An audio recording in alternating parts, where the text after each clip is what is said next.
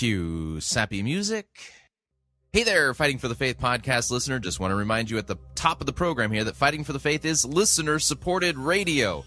No, the music isn't working. Kill the music. Yeah, sorry, I see other guys use sappy music. Bad idea. Remind me to talk to you after the program. Anyway, just want to remind you, Fighting for the Faith is listener-supported radio. That means we depend upon you, your generous gifts, financial contributions to keep bringing this program to you. If you don't support us financially already, visit our website, fightingforthefaith.com. Click on one of the friendly yellow buttons. Fill it all out. You know what to do. Or if you would like to do the traditional thing, you can make your check payable to Fighting for the Faith. Send that to Post Office Box 508, Fishers, Indiana, zip code 46038. Okay, now you can play your music. Yeah. Enjoy listening to the program. I enjoyed making it. I hope you enjoy listening to it. Here we go.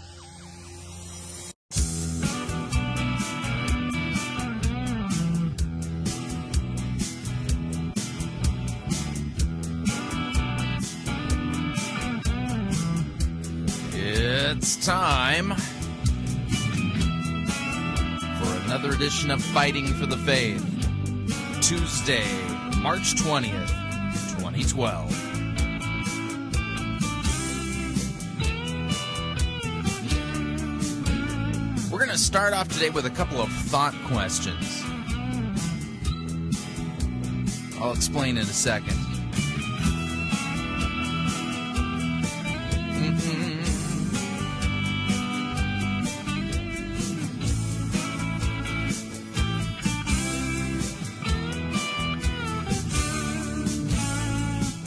Thank you for tuning in. You're listening to Fighting for the Faith. My name is Chris Roseborough, and I am your servant in Jesus Christ, and this is the program that dishes up a daily dose of biblical discernment, the goal of which help you to think biblically, help you to think critically, and help you compare what people are saying in the name of God to the Word of God. There is no shortage of crazy things being said out there, and as a result, we do the comparative work. We work from the assumption that, well, it's not really an assumption, but we work from the premise, and this is a provable premise as far as I'm concerned, that the Bible, Scripture, is the Word of God. And I base this on Jesus Christ's opinion of the Bible, not my own.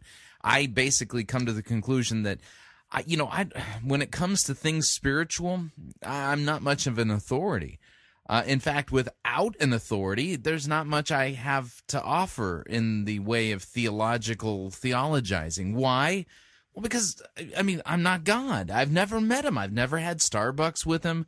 We've never hung out together, maybe went out to Mexican food, which I really think he would probably be into Mexican food just because it's so great. But that's just a speculation on my part. I don't know. But so here's the questions. A couple of thought questions I want to lead off with. Thought question number 1.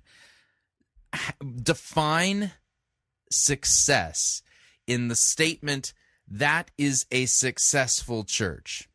Define the word success.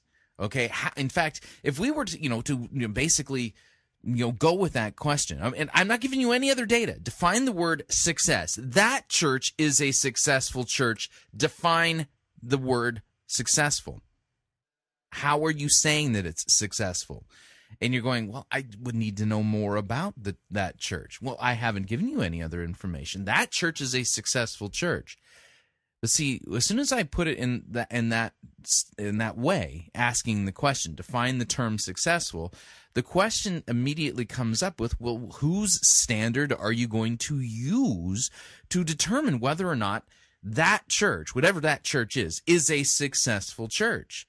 You see, as soon as we start talking about success or failure, when we talk about excellence or mediocrity, we immediately bring to bear into that conversation a set of criteria that will determine whether or not something is successful or not successful, whether something is exuding excellence in a particular concept or is an example of mediocrity or outright failure, if you would. So what if I were to tell you that the majority of American evangelicals, when it comes to determining whether or not that church, I don't know what that church is, but that church is successful or not successful, are guilty of importing in a false and non-biblical category of, or rubric, if you would, standard of determining whether or not a church is successful or not. So here's the deal. I mean, there's a lot of ways we can determine whether that church, I don't know what that church is, but that church, whether or not that church is successful. I could look at it numerically. That church has a very rapid growth curve. You know, that there's a lot more members or people attending that church today than there were, well, last year or the year before that. And, you know, so that would be a determination. That church is successful because it has numerical growth. Now, you would say, well, that's a measure of success. Numerical growth is. But what if then I told you, well, that church is Jim Jones's church? I mean, they've had rapid growth, and everyone's getting ready to go to Guyana. No. Numerical growth in that situation doesn't equal success. Right, it doesn't. In fact, numerical growth, using a different standard, doesn't equal success. It equals failure, abject failure on the part of other things, right? So we can't say that church is successful because it has numerical growth. So the question is, where are you going to get the standard?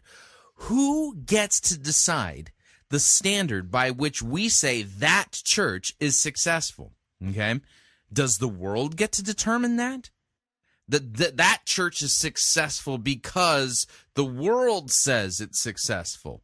When did the world get a vote in determining whether or not a church is successful? When did they get to set the standard for success or failure when it comes to the church? Since Jesus makes it clear that the world is hostile to Christianity and hostile to him, and his ways are not the ways of the world, then I have to say that when we say the sentence, that church is successful, that a worldly standard of success cannot be brought to bear if we're going to analyze success or failure in light of a biblical worldview, in light of what God has revealed. You see what I'm saying? So many times people throw this term out, success. That church is successful. That pastor is successful. That person is successful. And they are at that point alluding to a standard that doesn't have its origin in God's word. When Jesus says to an individual Christian or to a pastor, "Well done, thou good and faithful servant," what standard is Jesus referring to determine success or failure when he says to a servant, "Well done"? Right? Now, the Apostle James, this would be the half-brother of Jesus, in his epistle, lets everybody know that pastors and teachers are going to be held to a more stringent standard. They will be judged more stringently on the day of judgment. What do you think that more stringent standard looks like? What in that scenario that is coming? This is not a hypothetical, okay? On the day of judgment, when a pastor stands or a teacher stands before God, what is the standard going to be? Numerical growth? Doesn't seem like a very good standard, does it? Doesn't even remotely sound biblical, does it? Well, I would like to posit this idea that we need to start asking tougher questions. We need to ask the obvious question that comes up when we say that X pastor or that church or that teacher is successful, that we immediately need to ask the question, by whose standard are they successful? By whose standard are we determining whether or not that pastor is a failure or that pastor is a success? Is it the world's standard? Is it a standard set by people who aren't even Christians? Is it a standard that's superficial? Is it a standard that is non-biblical? What's the biblical standard? Well, I would like to just basically posit the idea here that 2 Timothy chapter 4 gives us part of that standard, that a pastor is going to be judged or deemed successful or not successful, a true success or an abject failure in the kingdom of God. This is only part of the standard, but we see what's going on here. 2 Timothy chapter 4, verse 1, Paul writes, writing under the inspiration of the Holy Spirit, by the way, because all Scripture is God-breathed. This is God-breathed Scripture here. Paul writes to Pastor Timothy, I charge you in the presence of God and of Christ Jesus, who is to judge the living and the dead, and by his appearing and his kingdom. So, we've got judgment language. We've got standard language here. Preach the word. Be ready in season and out of season, reprove, rebuke, and exhort with complete patience and teaching, for the time is coming when people will not endure sound doctrine, but having itching ears will accumulate for themselves teachers to suit their own passions, and will turn away from listening to the truth and wander off into myths. As for you, always be sober-minded, endure suffering, do the work of an evangelist, and fulfill your ministry. Okay? So here's the idea, that a time is coming when people will not endure sound doctrine. So if Pastor Timothy were alive today, and here's the deal, is that every pastor is a Pastor Timothy. This applies to all pastors, every man who holds the pastoral office, right? Who is a called and ordained servant of the Word of God. That they are to preach the Word, to teach sound doctrine. You can say that part of the standard is not tickling itching ears, not giving people what they want to hear or preaching to suit the passions of people, but preaching and teaching God's word in season and out of season. Out of season dictates something very important.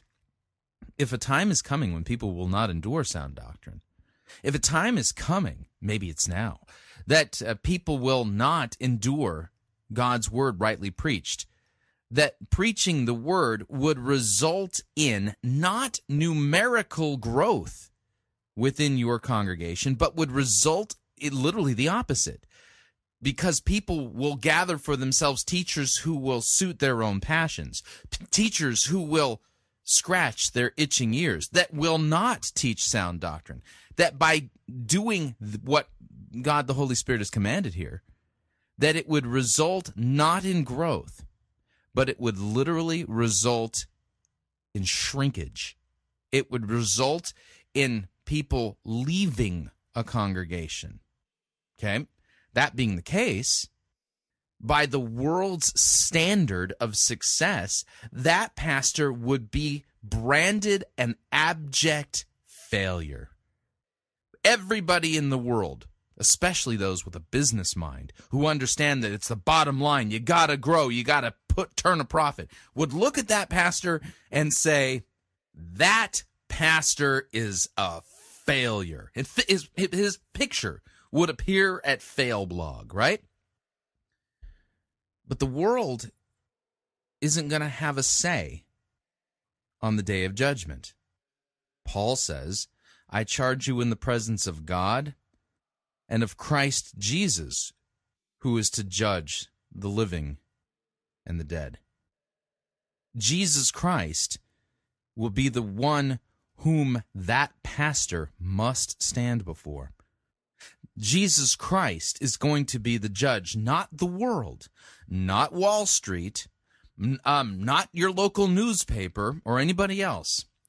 The person whom your pastor will have to give an account is Jesus Christ himself, the King of Kings and Lord of Lords, the crucified and risen Savior of the world, second person of the Holy Trinity. The third person of the Holy Trinity, the Holy Spirit, is the one who inspired Paul to write these words.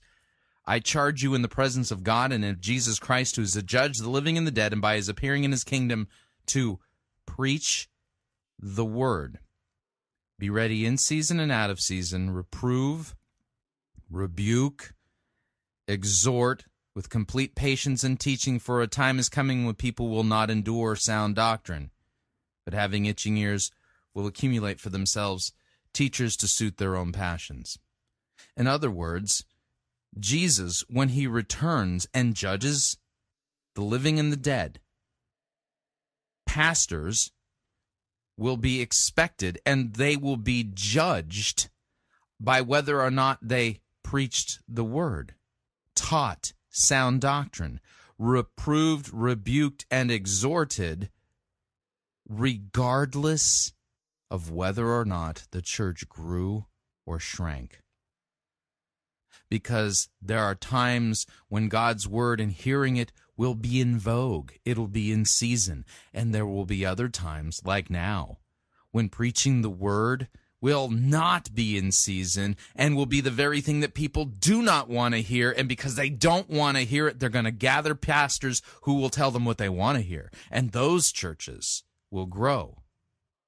But those pastors, even though they're successful by the world's standard of success, are abject failures in the eyes of Jesus Christ, who is the only one who decides the standard by which a church is either successful or not successful. The one who decides whether a pastor is a successful pastor or a failure. You see what I'm saying? So when we ask the question, how, when we say the sentence, that church is successful, what standard are you using to determine success or failure in that sentence? If the standard doesn't agree with what God's word says, your standard is false. And that church that you deem to be successful may, in fact, in the eyes of Jesus Christ, be a synagogue of Satan, may, in fact, be an abject failure, because Jesus himself has made it clear. God himself has made it clear that a pastor is to preach the entire full counsel of the Word of God and to preach and teach sound doctrine, and not to preach in a way that, well, suits people's passions and scratches itching ears.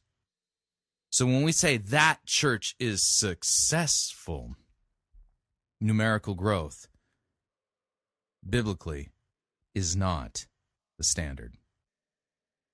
Something to think about. Now, I said that I was going to be talking about, asking two questions. The next one I'm going to ask is similar. It's related, and we'll discuss it, later in this hour. Here's the question. When you say that behavior or that thought or that action or that non-action is a sin, whose standard are you using to determine whether or not it's a sin? And you're thinking, I already know where this is going.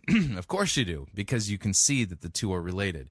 When we make statements of success or failure, sinful or not sinful, we have to immediately make reference to a standard.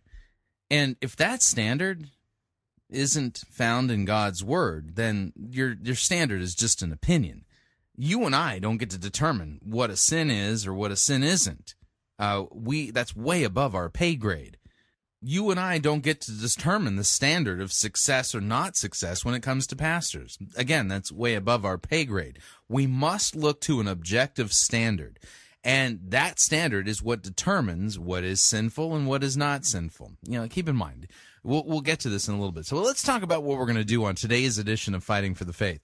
We're going to, take a listen to Patricia King and James Gall talking about God encounters. And I want you to watch what they do with the biblical passages here. Well, a biblical passage that they reference. This is what Pastor Brian Wolfmueller refers to as the heresy two-step.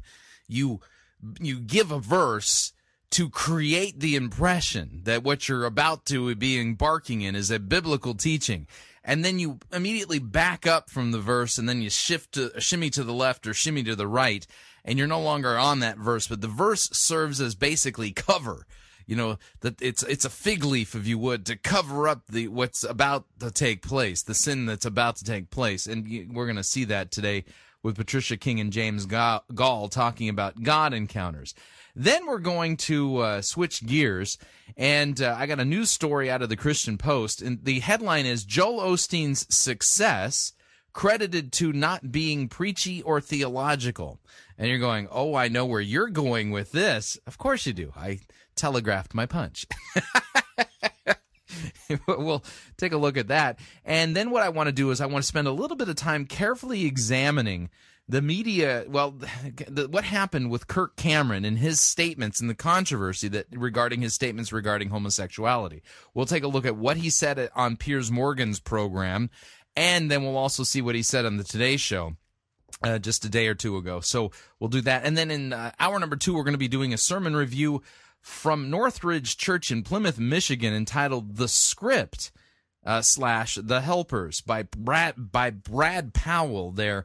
And boy, I got to tell you, this is an example of preaching for people's passions. I'll explain that when we get into hour number 2. So I strongly recommend that you make yourself comfortable, fuzzy bunny slippers, if the weather permits in your neck of the woods. It's been really warm here in central Indiana. Got to tell you. I mean, it's in the 80s. I mean, the spring has sprung. I mean, all the trees are in full bloom. I mean, it's gorgeous. It's absolutely fantastic weather. In fact, it feels kind of like late May rather than, late March. But, it was a mild winter here. And I think that we're completely done with the cold weather. We might have some, last hurrah of colder weather coming through, but not any time in the foreseeable future. But I'm off topic here. But again, so fuzzy bunny slippers as the weather permits. If you want to enjoy an adult beverage while listening to Fighting for the Faith, we don't have a problem with that. Keep in mind, the biblical prohibition is against drunkenness. You do not want to become enslaved to a good gift that God has given us. That's silly. And of course, if you would like to, work while listening to Fighting for the Faith, we don't have a problem with that. But do keep in mind that this program has been proven to result in loss of productivity. So if you have to actually produce something and you want to listen to Fighting for the Faith at the same time, your boss may not be happy with the results. So I'm just saying. So here we go. Let's dive into the program proper. All right. So here's the question I have for you. Have you ever had a God encounter? Yeah. Maybe I should let Patricia King and James Gall explain. Here they are. Welcome to Everlasting Love. My name's Patricia King. I'm glad that you've joined us for today's program. We're going to share about God encounters. Would you like one? Well, would I like one? Are you handing them out like candy? You're entitled to one because... Really? I'm entitled to a God encounter? I have never read that in the Bible. Jesus paid a price for you to know and encounter God. With me today, I have my... No doubt I will be encountering God face to face someday, but that doesn't mean that I have a right to one today. Good friend and guest, Prophet James Gall. It's wonderful to have you with us, James, again. Thank you. You're one of our favorite guests on the program, and you always carry such deep insights, and especially on this subject, because you're the author of the book on God encounters that you and your late wife, Michael Ann Gall, prepared, and it's got lots of testimonies, lots of teaching, and so we're looking forward to hearing some insights from you on God encounters. That's great. I wanted to share, first of all, a scripture out of Exodus 33 about Moses. Now, watch this. Okay, this is the first part of the heresy two-step, okay? You put the verse down first, and you stand on it. Like, okay, here we go. We're going to be preaching from the Bible. Well, this is a biblical teaching that we got going on here. And no sooner do you read the text that you back up from it so that the person watching you doesn't perceive that you're no longer standing on the text, and then you shimmy to the left or you shimmy to the right. This is the heresy two-step. First step here, lay down a biblical verse. That's good. Who encountered God. And, he was passionate about the Lord. There he is out in the wilderness, and right there in the wilderness, in that dry and dusty wilderness, he establishes a place to encounter God. And it says in verse 7 of Exodus 33, now Moses used to take the tent and pitch it outside the camp. Now notice, here's the problem. This is a descriptive text, not a prescriptive text. Nowhere does the scripture tell you for you to go and establish a place outside of wherever in order for you to have a space for God encounters. All it is describing historically what took place in the wilderness between the Exodus and the children of Israel's taking of the Promised Land under the headship of the generalship of Joshua. But so this is a description, not a prescription. Distance from the camp, I guess, from all the busyness and everything. Right, that's right. And he called it the tent of meeting, or maybe we could call it the tent of encounter. Absolutely. And everyone who sought the Lord would go out to the tent of meeting, which was outside the camp. Now, then it says in verse 9, whenever Moses entered the tent, the pillar of cloud would descend and stand at the entrance of the tent, and the Lord would speak with Moses. Look at that. That's and encounter. The Lord would speak with Moses. Directly. Yeah, now where does it say that we're supposed to go and set up a tent of meeting so that God would want to speak to us directly? Where is that prescribed? Answer, it's not. This is a descriptive text, not a prescriptive text. I know. I love it. It's awesome. It's he comes in communion this with God. pillar of cloud, Yeah. and the voice of God Amen. comes to him, and and he had this every day, James. Yeah, it's every awesome. day he went and sought It's the true. Lord. You see, if we just go to the Lord, the Lord will right. come to us, right? And and then it says in verse 11, thus the Lord used to speak to Moses face to face. Now that's encounter. Absolutely. Well, sure it is. Again, this is a descriptive text, not a prescriptive text. Oh, I love it. Yeah. Now, you've had... Now now the transition takes place in the Heresy 2-step. They've read this biblical text and they've kind of ruminated with it, you know. Wow, look at Moses had these face-to-face. Oh, this is awesome. And now somehow that's supposedly setting the stage here for what's coming next, because we're done with the Word of God, at least in the Bible. And now it's time to discuss, well, James Gall's personal God encounters, because, you know, James Gall is just like Moses. Lots of encounters. Yeah. But what is your most, what is your most impacting encounter with God that you've ever had? You know, I had to really chew on this because there's a variety that I can pick from and different kinds I've had. But there is one that outstands all the rest. And it's back a few years, and it marked my life, and it still marks me to this day. I had set aside a whole week. I was going to go to a conference gathering, and it was a setup. And the Holy Spirit, at the last minute, told me not to go, but my calendar was now free, so I had a whole week set aside. Perfect. So I took it to spend time just with the Lord. And so I went to this little chapel. We're in the Jesus People movement. We'd spend every day we would worship and pray there in this chapel. Right. And so I went back to this sacred place to me. Mm-hmm. It's like a tent of meeting. It was my tent of meeting. And I went back to that place. Wow, he had his own tent of meeting just like Moses. Uh-huh. And I'm on a little kneeler bench kind of thing. I'm just contemplating, worshiping the Lord in quiet communion. And I feel like someone opens the door and comes in. But there was no one who came. Not in physical body, it seemed. And I just remained there in worship, but I could feel the presence of someone who came in. But there was such a presence of destiny, at the same time fear of the Lord, that I didn't A presence of destiny. Wow, that sounds important. really look up. And then the voice of the Lord came, and it didn't come just in my heart. It came like that was there with Moses. I mean, the Lord spoke to me in the chapel. And he said just like Moses. Mm-hmm. to me, stand up. Now, just a minute. Was this an audible voice? Yeah, it was external audible, not internal, but external. And what did it sound like? It was like a voice of a friend, really, was what it was. It was like a voice of it was a voice of a man, but it was a voice of a friend, not overly familiar, but a voice of a friend. Right. And it was very inviting. Right. Wooing, drawing. And it spoke to me and it said, stand up. And then I go, okay. So I stood up. And I'm like in the fear of God.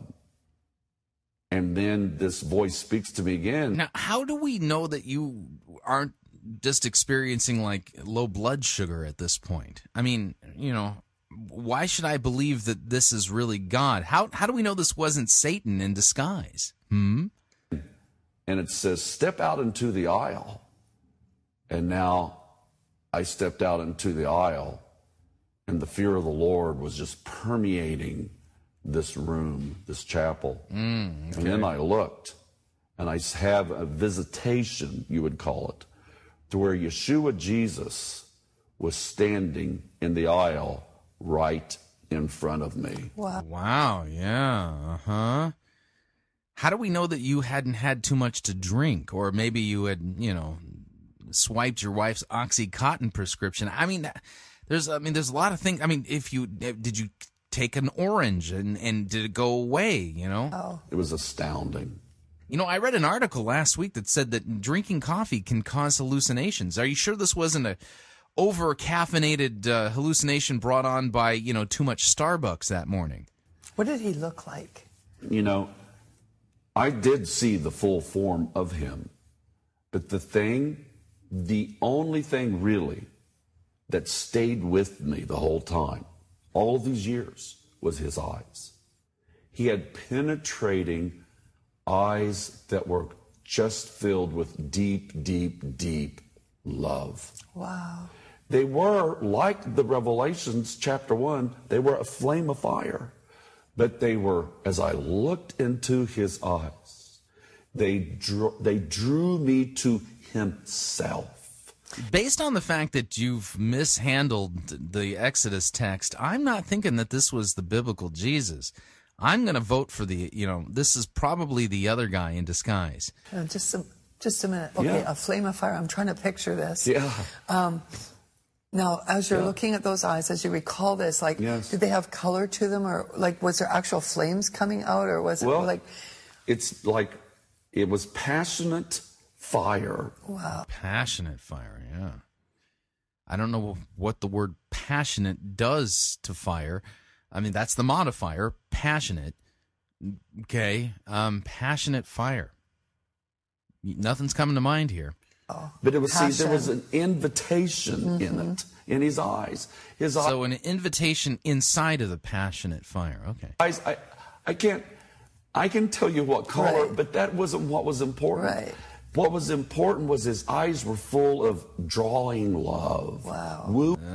The eyes were full of drawing love. Wooing love. And it was an invitation that was totally irresistible. Wow. It was irresistible love was the color of his eyes. Wow. Yeah. Okay, yeah. Irresistible love was the color of his eyes. That's like the sentence, blue sleeps faster than Tuesday. Yeah, there's a noun, there's a verb. You can analyze it grammatically, but it doesn't make any sense. Irresistible love was the color of his eyes.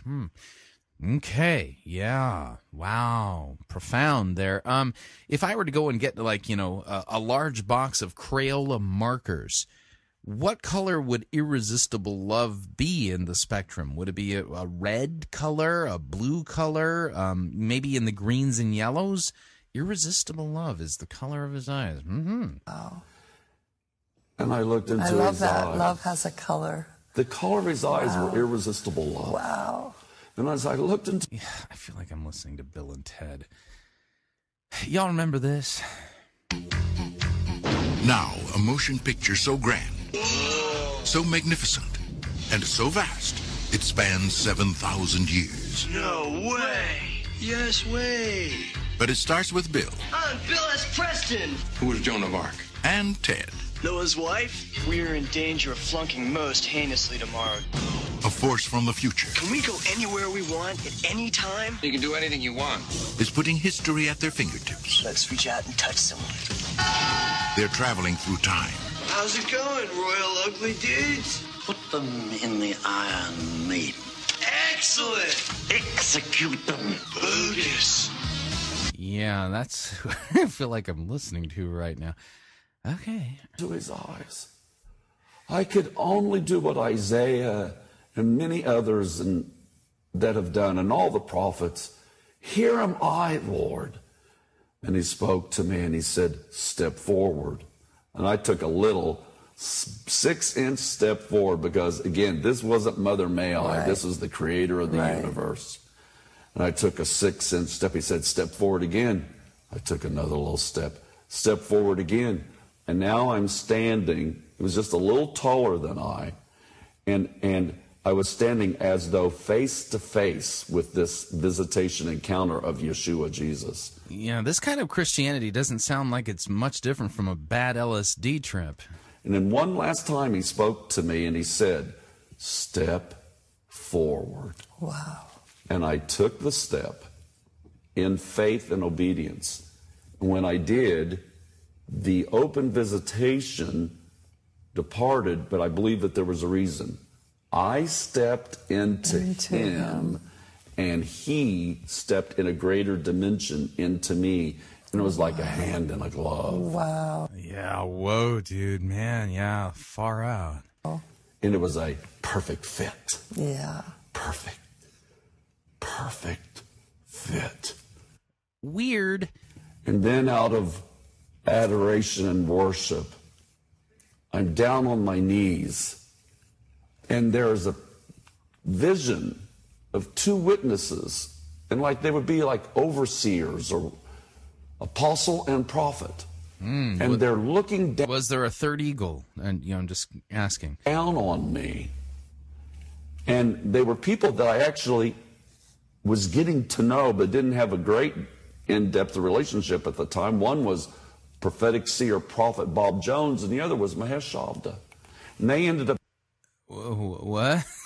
becoming two of the people that primarily really shaped and impacted my life. Yeah, Bob Jones having a profound influence on men like Todd Bentley, too. Oh, okay. Mahesh Shavda is well known for lots of encounters and releasing of the power of God worldwide. And, of course, Bob Jones, one of the most accurate seer prophets. Most accurate, yeah. Well, the Bible demands 100% accuracy. In the world today. So it was like sometimes those things are symbolic, I guess, too. But in your case, it was literal because the Lord was appointing two mentors in the anointing God encounters. Right. Yeah, well, if Jesus was pointing you to those two, that wasn't the biblical Jesus. That's for sure Satan in a Jesus suit. You want to run from those guys. And then there was a golden pot of honey, it seemed like. What? Is this the Winnie the Pooh portion of the vision? But a golden pot, a pitcher, it tipped. It was like over my head. Were there heffalumps and woozles, too? I could actually feel 2 drops of golden anointing hit my head. Oh, man.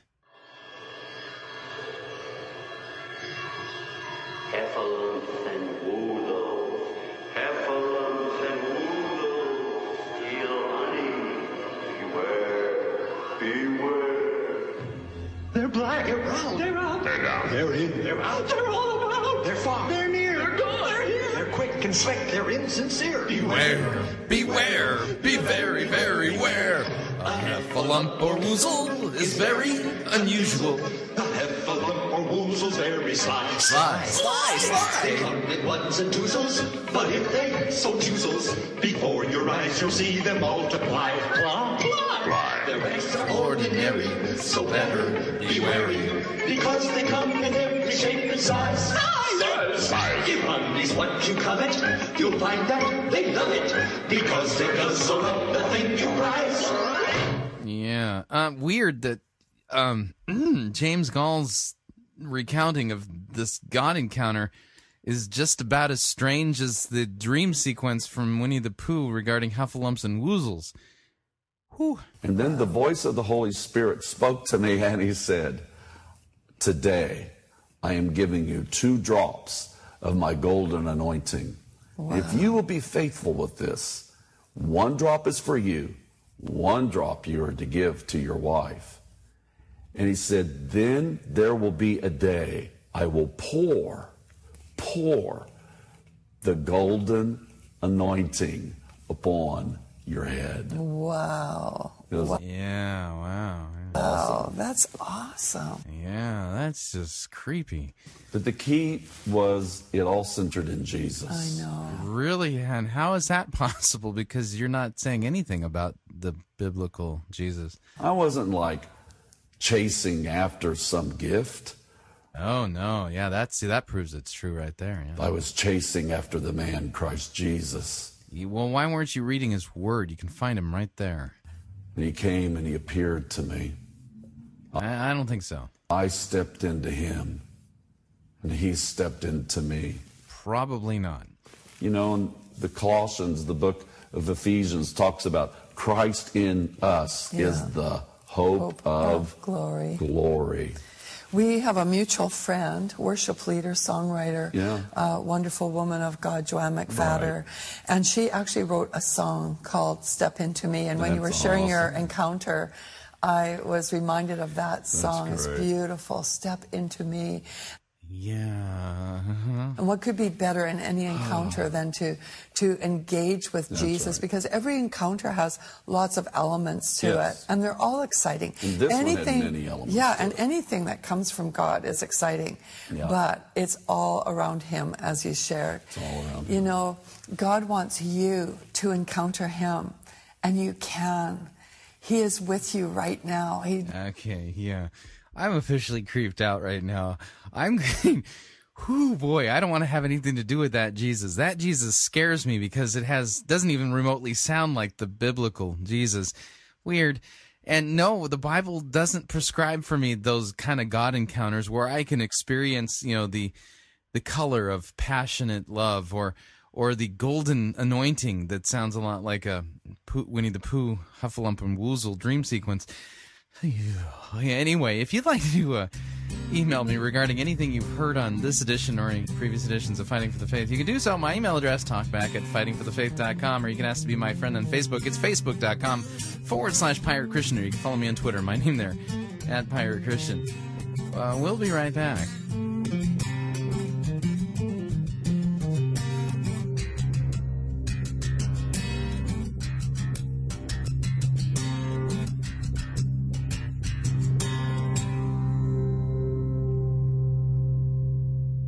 Broadcasting from his mother's basement while in a beanbag eating Cheetos. You're listening to Fighting for the Faith.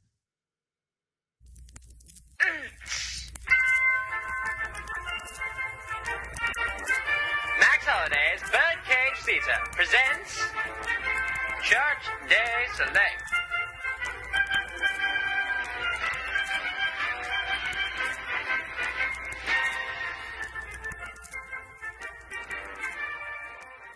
Thank you for tuning in to another episode of Audacious Bible Time. I'm your host, Stanley Andy. Today we're going to be reading from Matthew chapter 3, verse 7 from the Furtick Audaciously Revised Translation of the Bible. Here's what it says. But when he saw many of the Pharisees and Sadducees coming to his baptism, he said to them, "You brood of bloggers, who warned you to flee from your mother's basement?" Thank you for listening to Audacious Bible Time. I'm your host, Stanley Andy.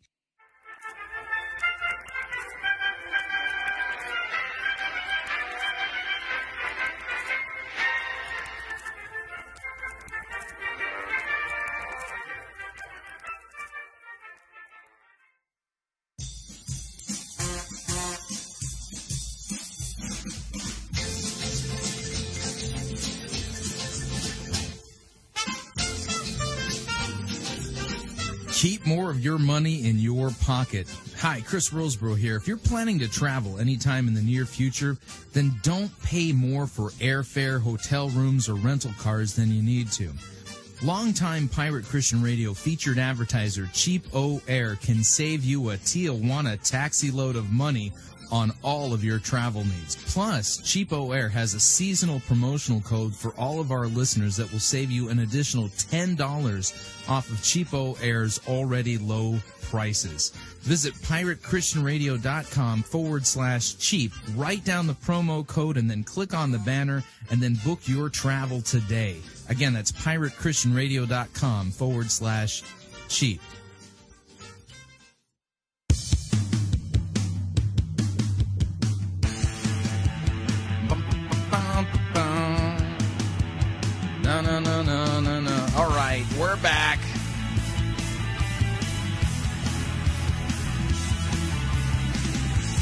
Warning, anybody who tells you that passionate love is a color and that this happened during a God encounter, yeah, you need to run. Run quick. Just a reminder, Fighting for the Faith is listener-supported radio. That means we depend upon you and your generous gifts and financial contributions in order to continue to bring Fighting for the Faith to you as well as to the world. And you can partner with us financially by visiting our website, fightingforthefaith.com.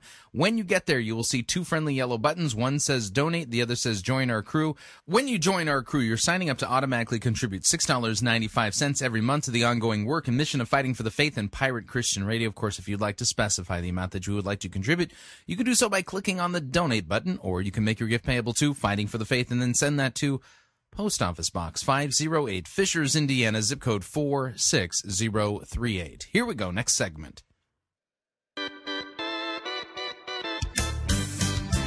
When I'm feeling lonely, sad as I can be, all by myself in an uncharted island in an endless sea, what makes me happy fills me up with glee.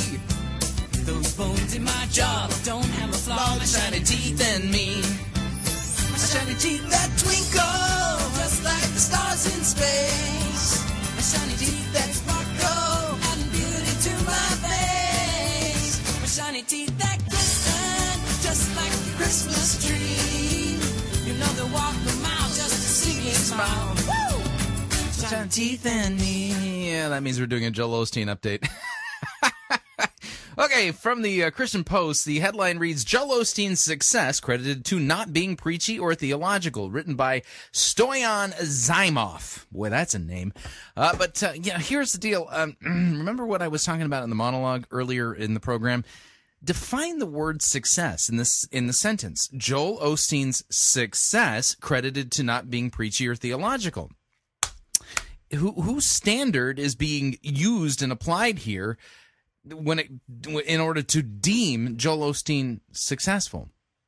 Is he successful by any biblical standard? Probably not.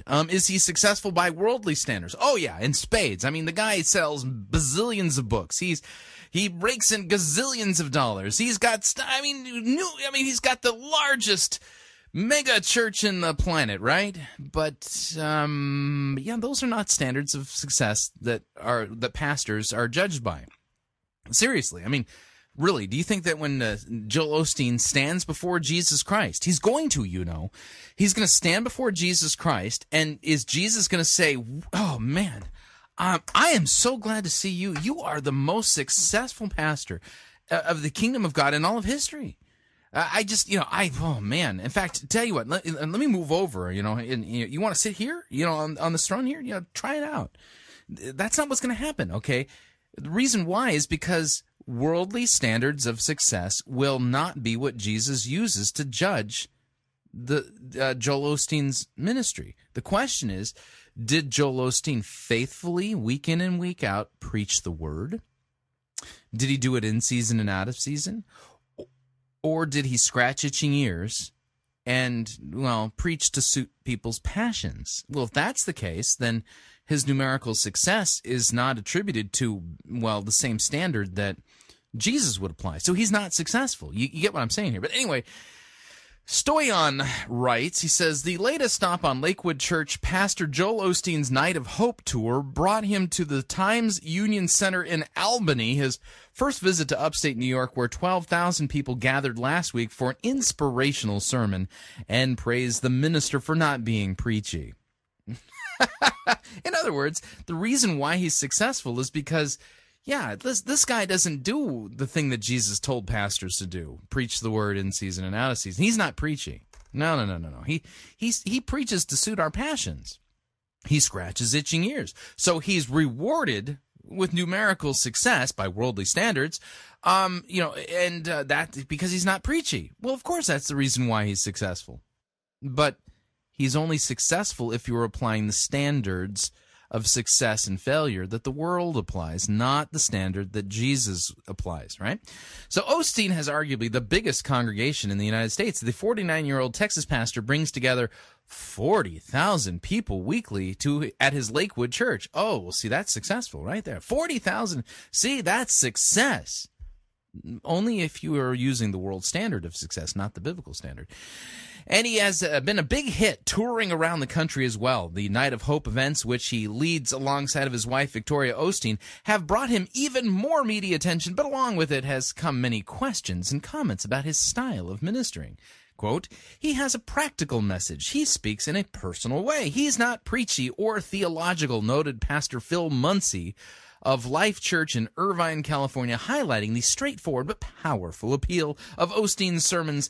A TimesUnion.com report revealed that Muncie has traveled for many years with Osteen and is chairman at Osteen's Champions Network, a group of 500 pastors nationwide who are part of the Osteen team. Osteen's sermons are often focused heavily on encouragement and inspiration, and his intent is to make everyone in his audience feel like they are blessed by God regardless of what is currently going on in their lives.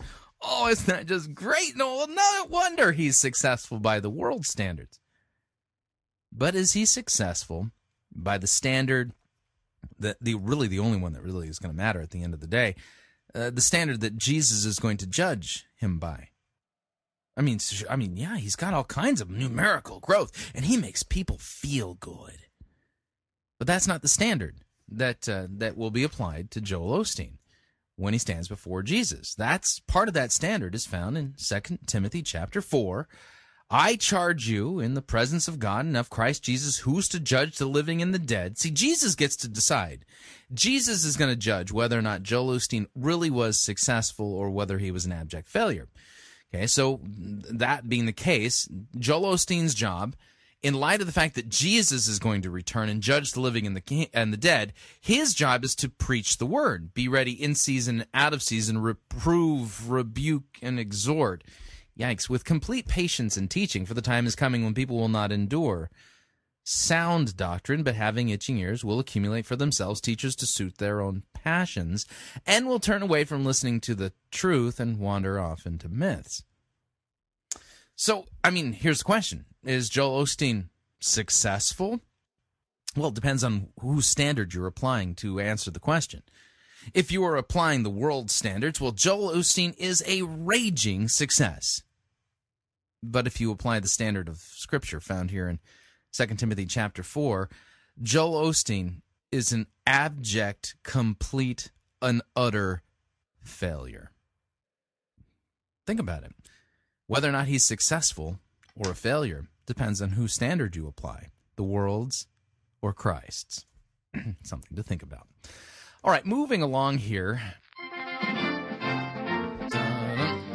All right, from the Piers Morgan CNN website,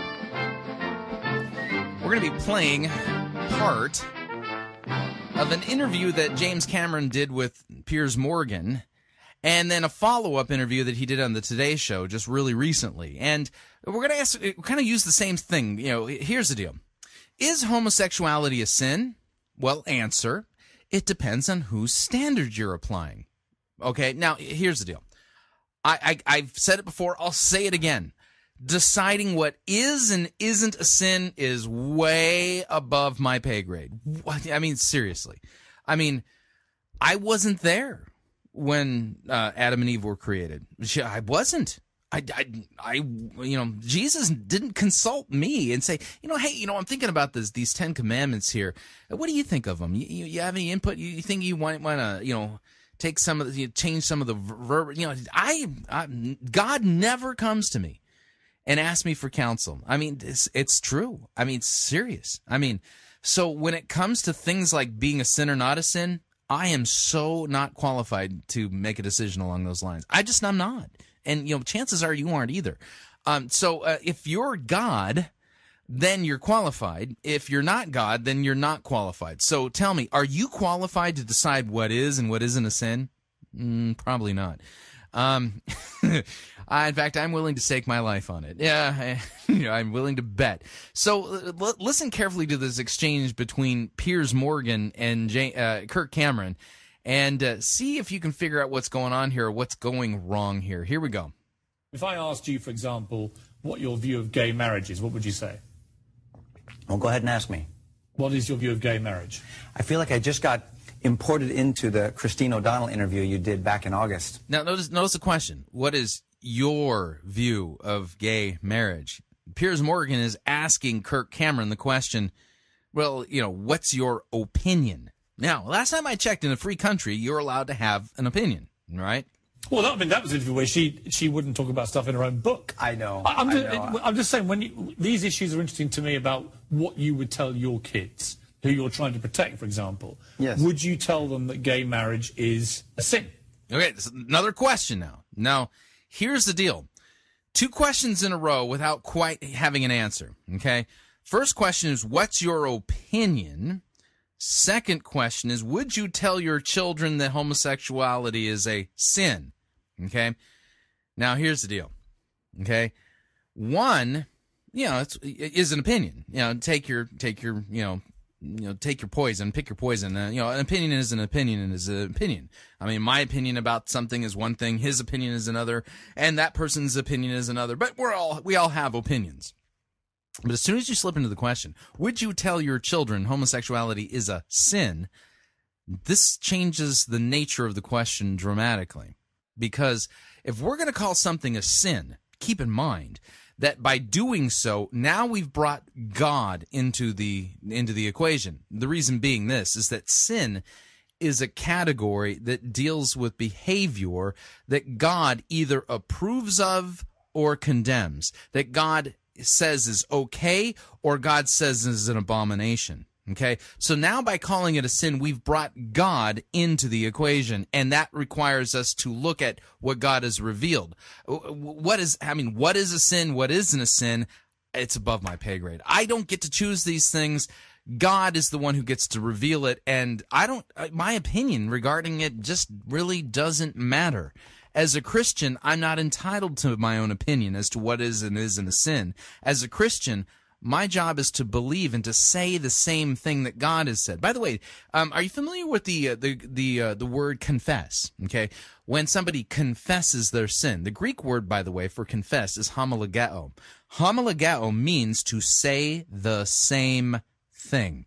Now, this principle applies also when we confess our faith. We're trying to do that when we confess the Christian faith.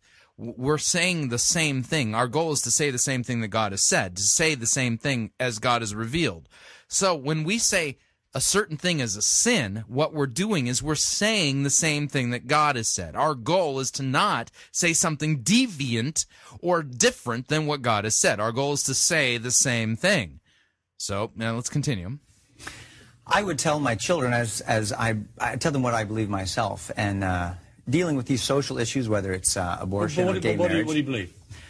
I believe that marriage was defined by God a long time ago. Marriage is Notice the appeal to a standard outside of himself. Almost as old as dirt, and it was defined in the garden between Adam and Eve, one man, one woman, for life, till death do you part. So I would never attempt to try to redefine marriage, and I don't think anyone else should either. So do I support the idea of gay marriage? No, I don't. Do you think homosexuality is a sin? Do you think? Do you think? Answer, this is real simple. I don't get to think along these lines. We're bringing God into the conversation. The question is, does he think it's a sin? I think that it's unnatural. I think that it's detrimental and ultimately destructive to so many of the foundations of civilization. So what do you do if one of your 6 kids says, "Dad, bad news"? Notice what the question is it a sin?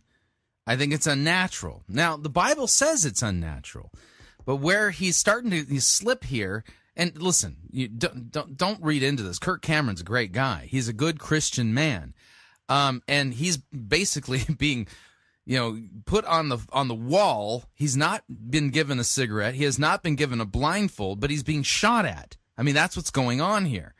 And, this is not an easy situation, and the best of Christians could easily misstep here, okay?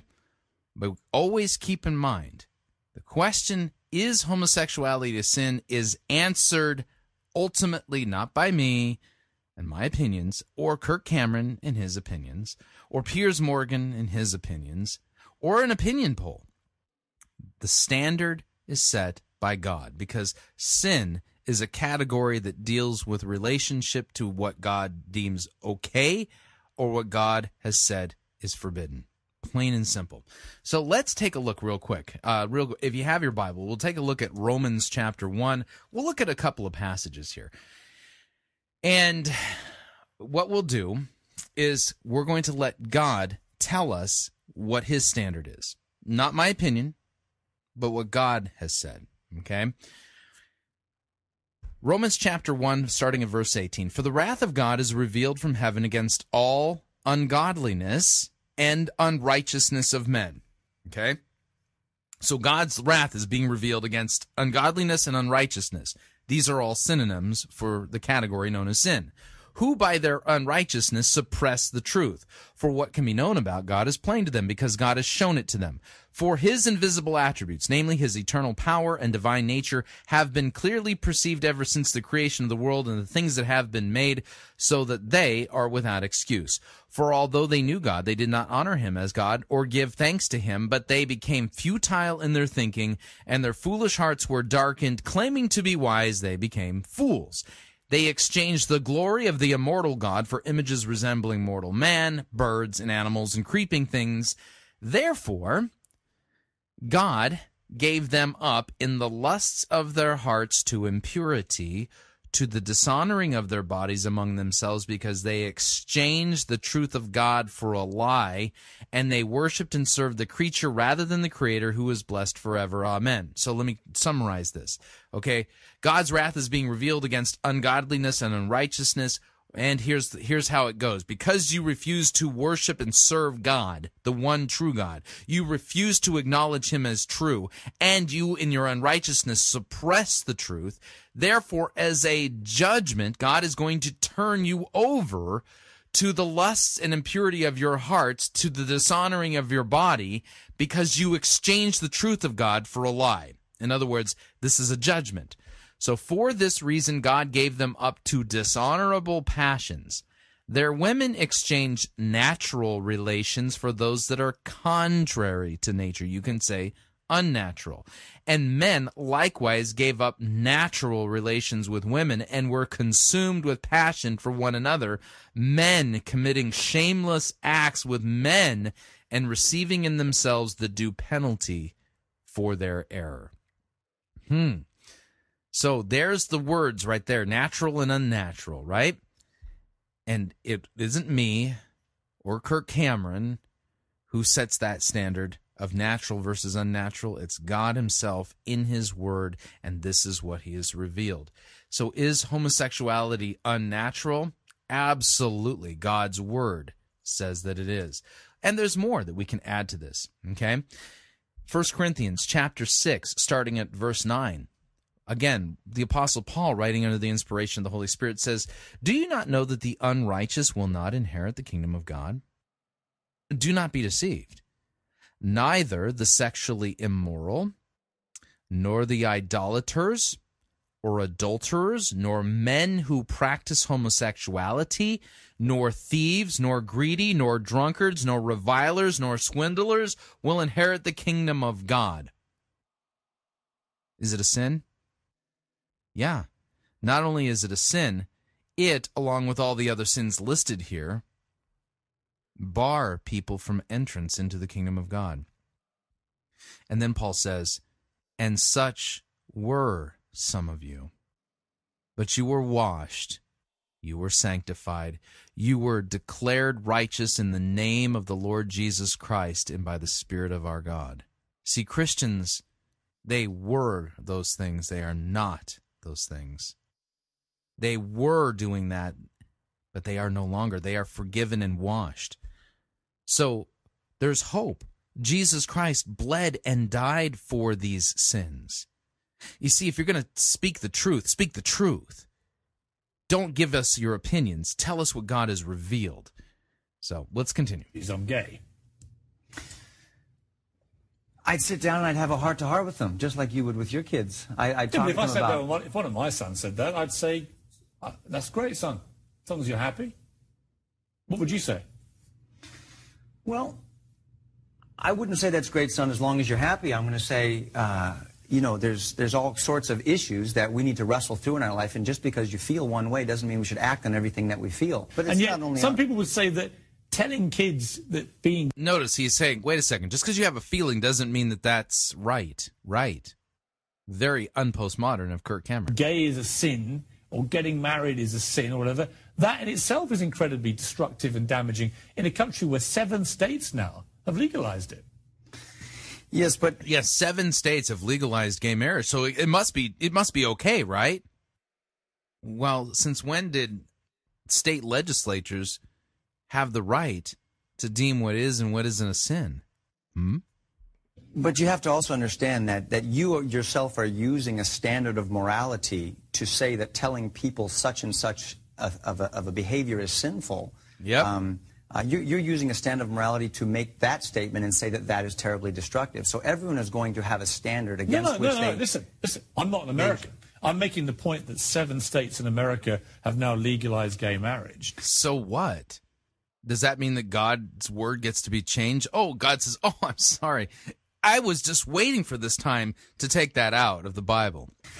Well, Piers, you're speaking to a man who is a Christian, and I believe that all of us are sinful. I could stand at the top of the list and say that I need a Savior and I need an overhaul of the heart more than anyone. Right on. And so that's what I teach my kids. I teach them the values that I hold dear. I treasure the God that loves me and forgives me of my sin. And I would teach that to my children, as well as having a wonderful relationship with them that my wife and I work on every single day. All right, so there you go. That was his comments on Piers Morgan's program. And then on the Today Show, he addressed the issue. Listen to this interview. Cameron charmed audiences as the teenage heartthrob and troublemaker Mike Seaver on the 1980 sitcom Growing Pains. Well, now he's out with a new project, a movie called Monumental, tracing what he believes is the secret to what has made America great.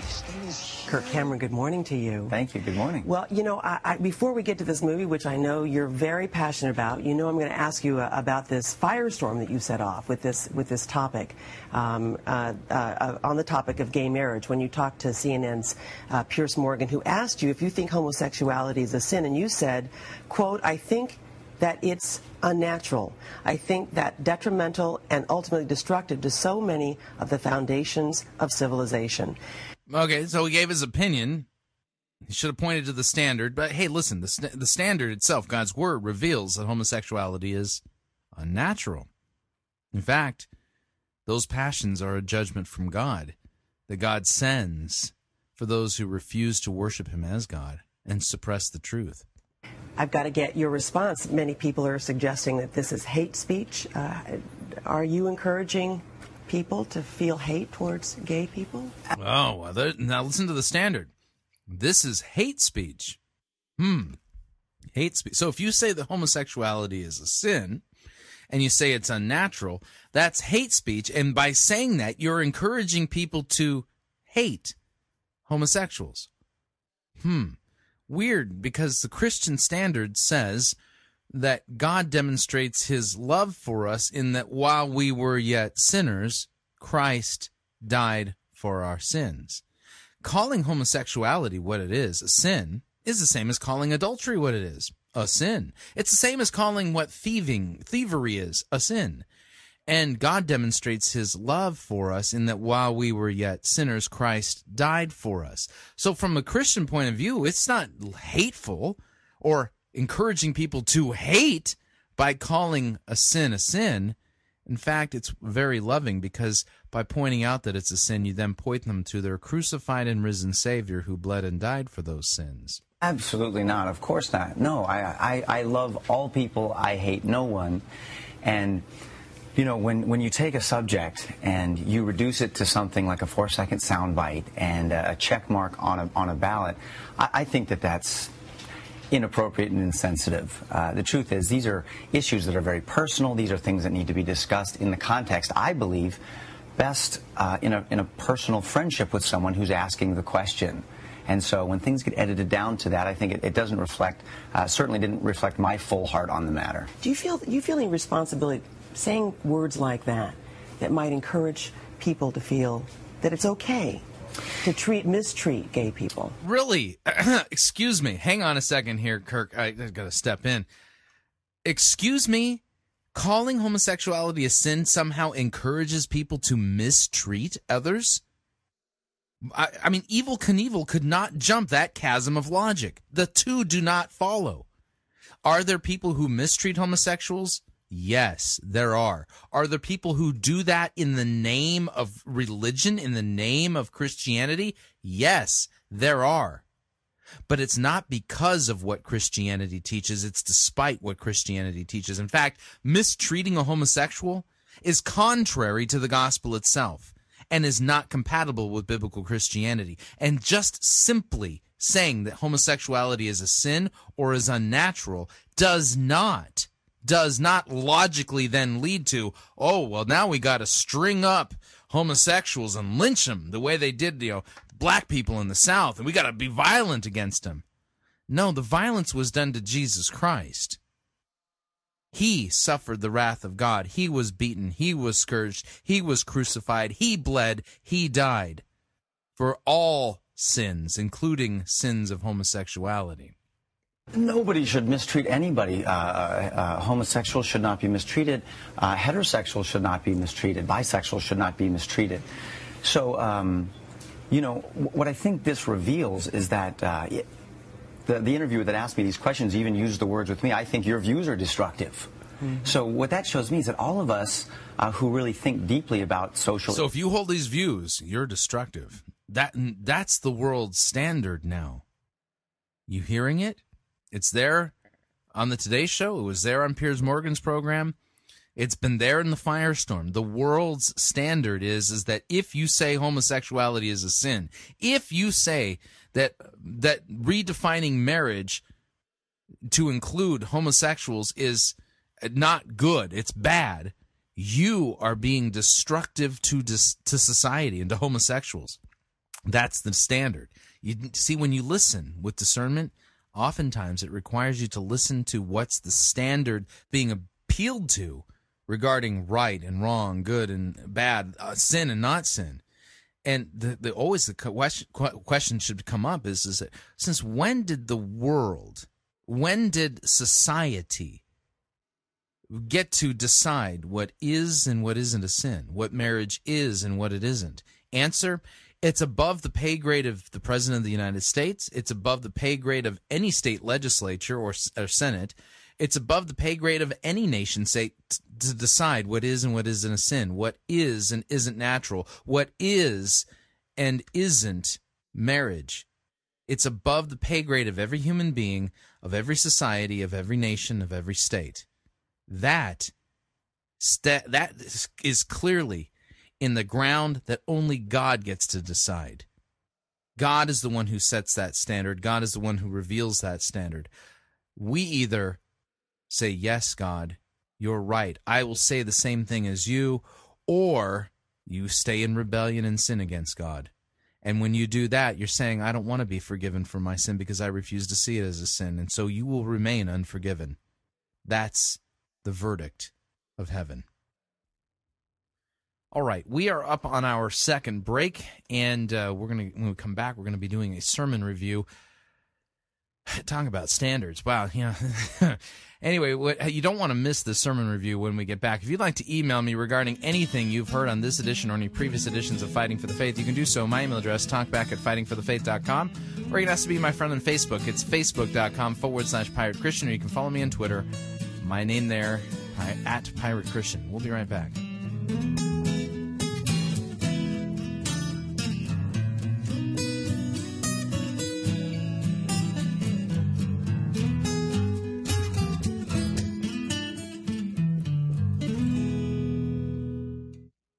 We don't need to rethink Christianity. We need to rediscover it.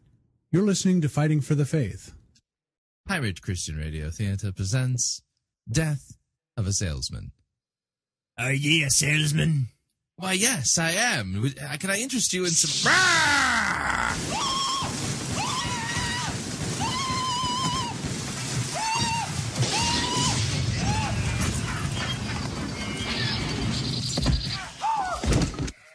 You're listening to Pirate Christian Radio.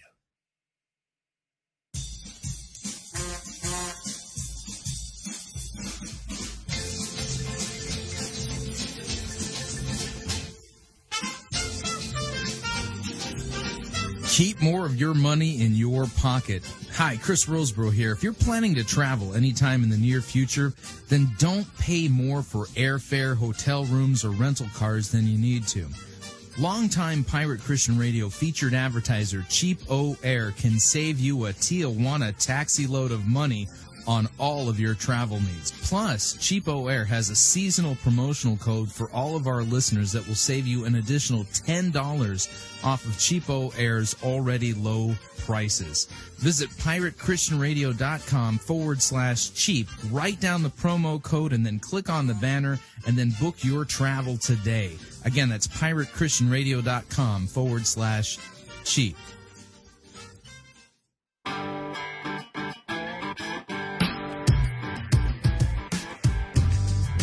Okay, we're back. Hour number 2 of Fighting for the Faith, sermon review time. Heading back up to the Detroit area.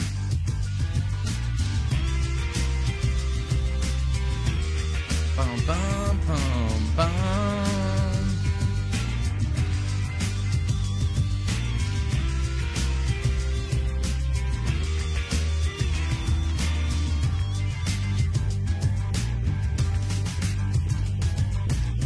All right, here we go.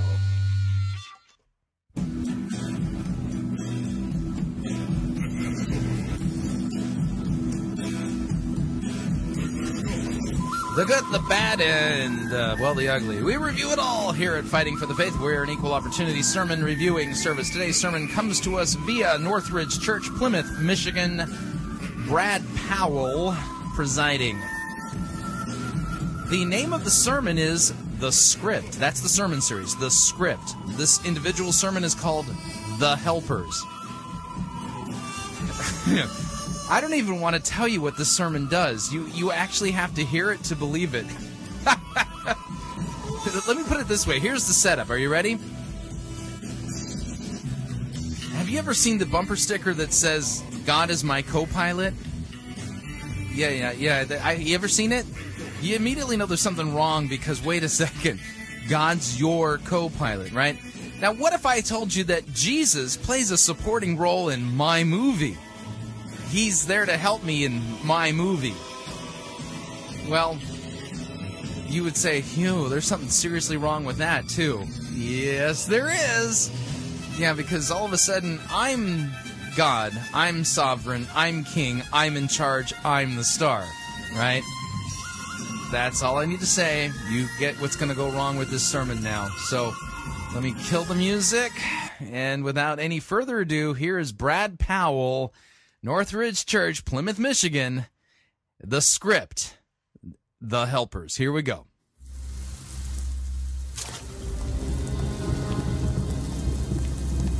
The sermon begins with kind of a thrilling, suspenseful, movie scene type thing.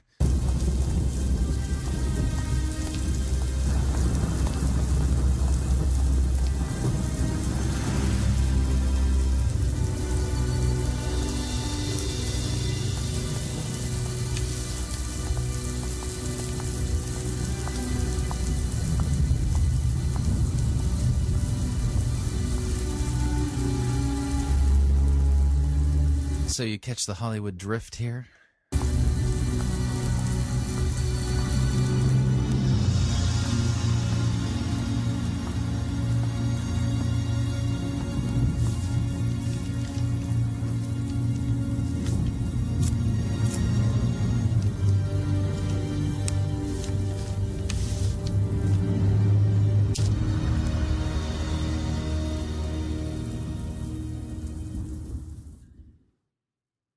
Well, it's great to see you here this weekend. Thank you so much for taking time to be a part of this series that we're in called The Script. And I can't tell you how excited I am to be moving into the chapter we're looking at this weekend, because we're moving from the enemy, somewhat negative, dark chapter last weekend, to the helpers, which is a bright and lively and wonderful chapter this weekend. So I want to get right to it. So notice the script theme and the chapter theme. This is a literary storytelling movie type of thing all mixed together. The Script. So we're moving to a new chapter, the chapter about the helpers. And so I have my iPad cover, but not my iPad. Hey, I don't have my iPad. Oh, Red. I repeat, we have a code Red. Red has lost his iPad. We've got to recover it. At any cost. Good luck, people. Go Red, man! Let's go! Go Red! Go!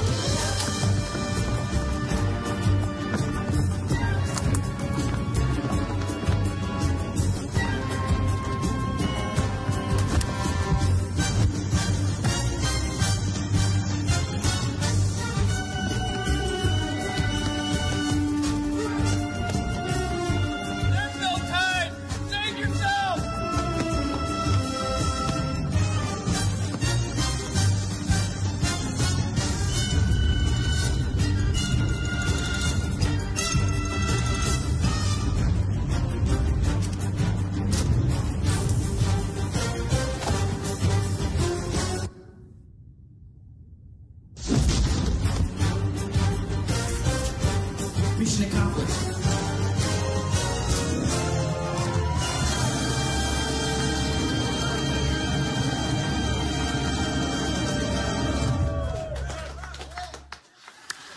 Awesome.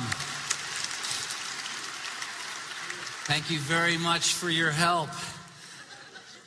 All of that to illustrate how important helpers are to our lives. There would be no talk this weekend without the stage crew, so give them a hand. Thank you very much.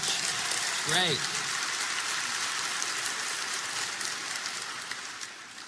Whether you're a guest or a regular attender, this series, The Script, really is all about the wonderful life that God has authored for you that so often we're not experiencing because... So God's authored a life for you. And it's in a script, and He's authored it for you. But you're not experiencing it. See, you're the star in the script that God has authored for you. We pick up a pen and try and write our own story. But it never works out well in the end. If we want to experience life as we've been designed to experience it, we have to follow God's script. And the truth... Yeah, because, God's the big cosmic script writer in the sky, and you're the star. Truth is, you can never, ever experience God's story the right way without the right helpers. In fact... Yeah, see, you can't experience the story, the script, without the helpers. A story is nothing. A story is worthless without the right helpers. And I thought I would just kind of allow you to illustrate the point before we dig deeper into this part of the script by participating in a little fun game with me this weekend. So we start off with a movie thing, and then we do a little vignette of Mission Impossible to recover your iPad, and now we're going to do a fun little thing. When are we going to get into the biblical text? You got preaching of the God's Word that you're supposed to be doing. We're going to look at great partnerships in stories down through history. And I am... Now, this is an important part of the setup of this sermon. I'm going to give the first name in the partnership, and then you are going to not leave me hanging feeling like an idiot up here. You're going to actually scream out the last name in the partnership. This just shows how important it is to have the right helpers. Great partnerships are required for great stories. All right, you ready? You got it? All right, here we go. We'll start it off this way. David and... You've blown it already. Goliath was not David's partner. Man, you guys just don't listen. Seriously. No wonder we're so off script. That would have been last weekend. He was David's enemy. David's partner was Jonathan. David and Jonathan. I would have accepted Bathsheba or even Joab, but not Goliath. All right. Now that we've got the partnership idea right, the helper idea right, we'll keep going. Batman and... Absolutely. It just shows if you're going to be a guy that wears tights, you need a helper wearing tights. I mean, no one wants to be alone in their tights. The Lone Ranger and Romeo and, that's right, Lewis and, that's exactly right. Getting into the 70s a little bit, Starsky and, yeah, a little bit of PBS, Bert and, for sure. Some Cartoon Network's important. Tom and, you gotta enjoy the Criminal Network stories. Bonnie and, Little Dancing, Fred Astaire and, that's right. One of my favorites, Rocky and... If you follow this little train of thought to its logical conclusion, it's you and Jesus. He's your co-pilot. He's the guy who has a supporting role in your movie that he scripted for you. And I would have accepted Brad because my wife's name is Rocky. Roxanne. A little bit of suspense. Sherlock Holmes. You guys, you're bored with this already, aren't you?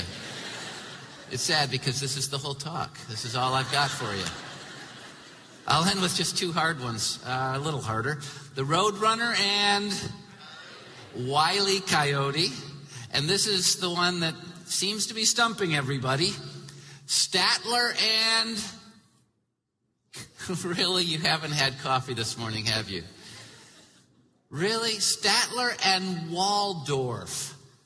They're the two old guys in the balcony with the Muppets, friends. Do you not know great literature? Here, if you're a guest here, you're going, seriously? Where's Jesus in all of this, right? Here's the fair question. The point. In every great story, the leading character requires helpers to fulfill their quest. So notice the setup. The leading character. In your script, you're the leading character and you need a helper. You're the star. In every great adventure, the adventurer, in order to be successful, needs the right helpers. Now, as I was kind of putting together this idea and understanding this reality, I knew that there would be people listening to this talk who, like me, would be trying to pick apart the idea. And so some of you haven't really heard a word I've said. You're just still thinking of great stories where there were no helpers, right? You're trying to figure it out. And I literally spent time in my office going, is there any great story without a helper? Is there any great story? And there isn't. Not a great story. In fact, even Tom Hanks in The Castaway had to have a helper.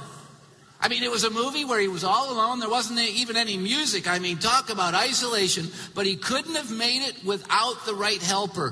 Who was it? Wilson. Even if you have to draw a face on a soccer ball. Now I'm going to point something out that should be obvious but needs to be reiterated. He didn't begin with a biblical text. This is not a concept that starts in the scriptures. This is his illustration that he's now going to go and find biblical passages to support the illustration. This is backwards. A pastor's to begin in a biblical text, and the sermon illustrations are to help us understand what the text is saying. But here he's begun with his own theology and his own metaphor, his own concept. This idea does not have its origin in God's word at all. A great story demands the right helpers. We can't make it alone. A story is nothing without the right helpers. Here's the problem. Now listen. Too many of us are trying to live our story alone. Yeah, your story. You're the star. You need a helper. You need a co-star. A supporting actor. Jesus, And this is why so few of us are experiencing the great story that God has crafted for our lives. Without the right kind of helpers, without embracing the right kind of helpers in our lives, we will never experience the great unfolding of script that God has penned for us. And yet many of us... And you're the star. ...aren't willing to embrace helpers in our lives. We're wanting to do it alone. We're wanting to be the Lone Ranger without Tonto. We're wanting to do it all by ourselves. And then there's another problem. We're not willing to be helpers in other people's stories. We're always wanting to be the lead character. We're always wanting to be the people served, helped. We're not ever wanting to enter into another person's story and help them. So it's important that not only do you get helpers in your story, but that you offer yourself to help in other people's stories where they're the star too. But the truth is, you will never experience the great story that God has for you if you're not willing to come alongside and help. You will never experience the great story that God has for you. Where in the Bible does it promise a great story for me that I can experience in the Bible? What is this? Help others, because that is the great story that Jesus exemplified. He came to serve, and he sent us to serve.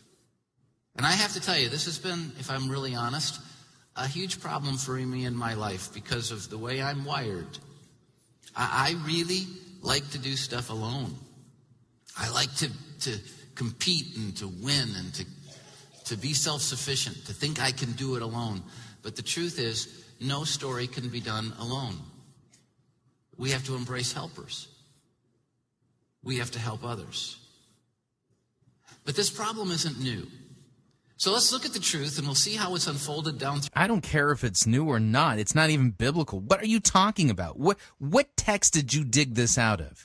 Through history, and then we'll see what we can do to fix it. But here's the truth I want you to get this weekend. God has included great helpers in the script that he's written for our world. God has included, he has given, he has authored great helpers in the script he's written for each and every one of our lives, and he's done it from the beginning. They've always been available.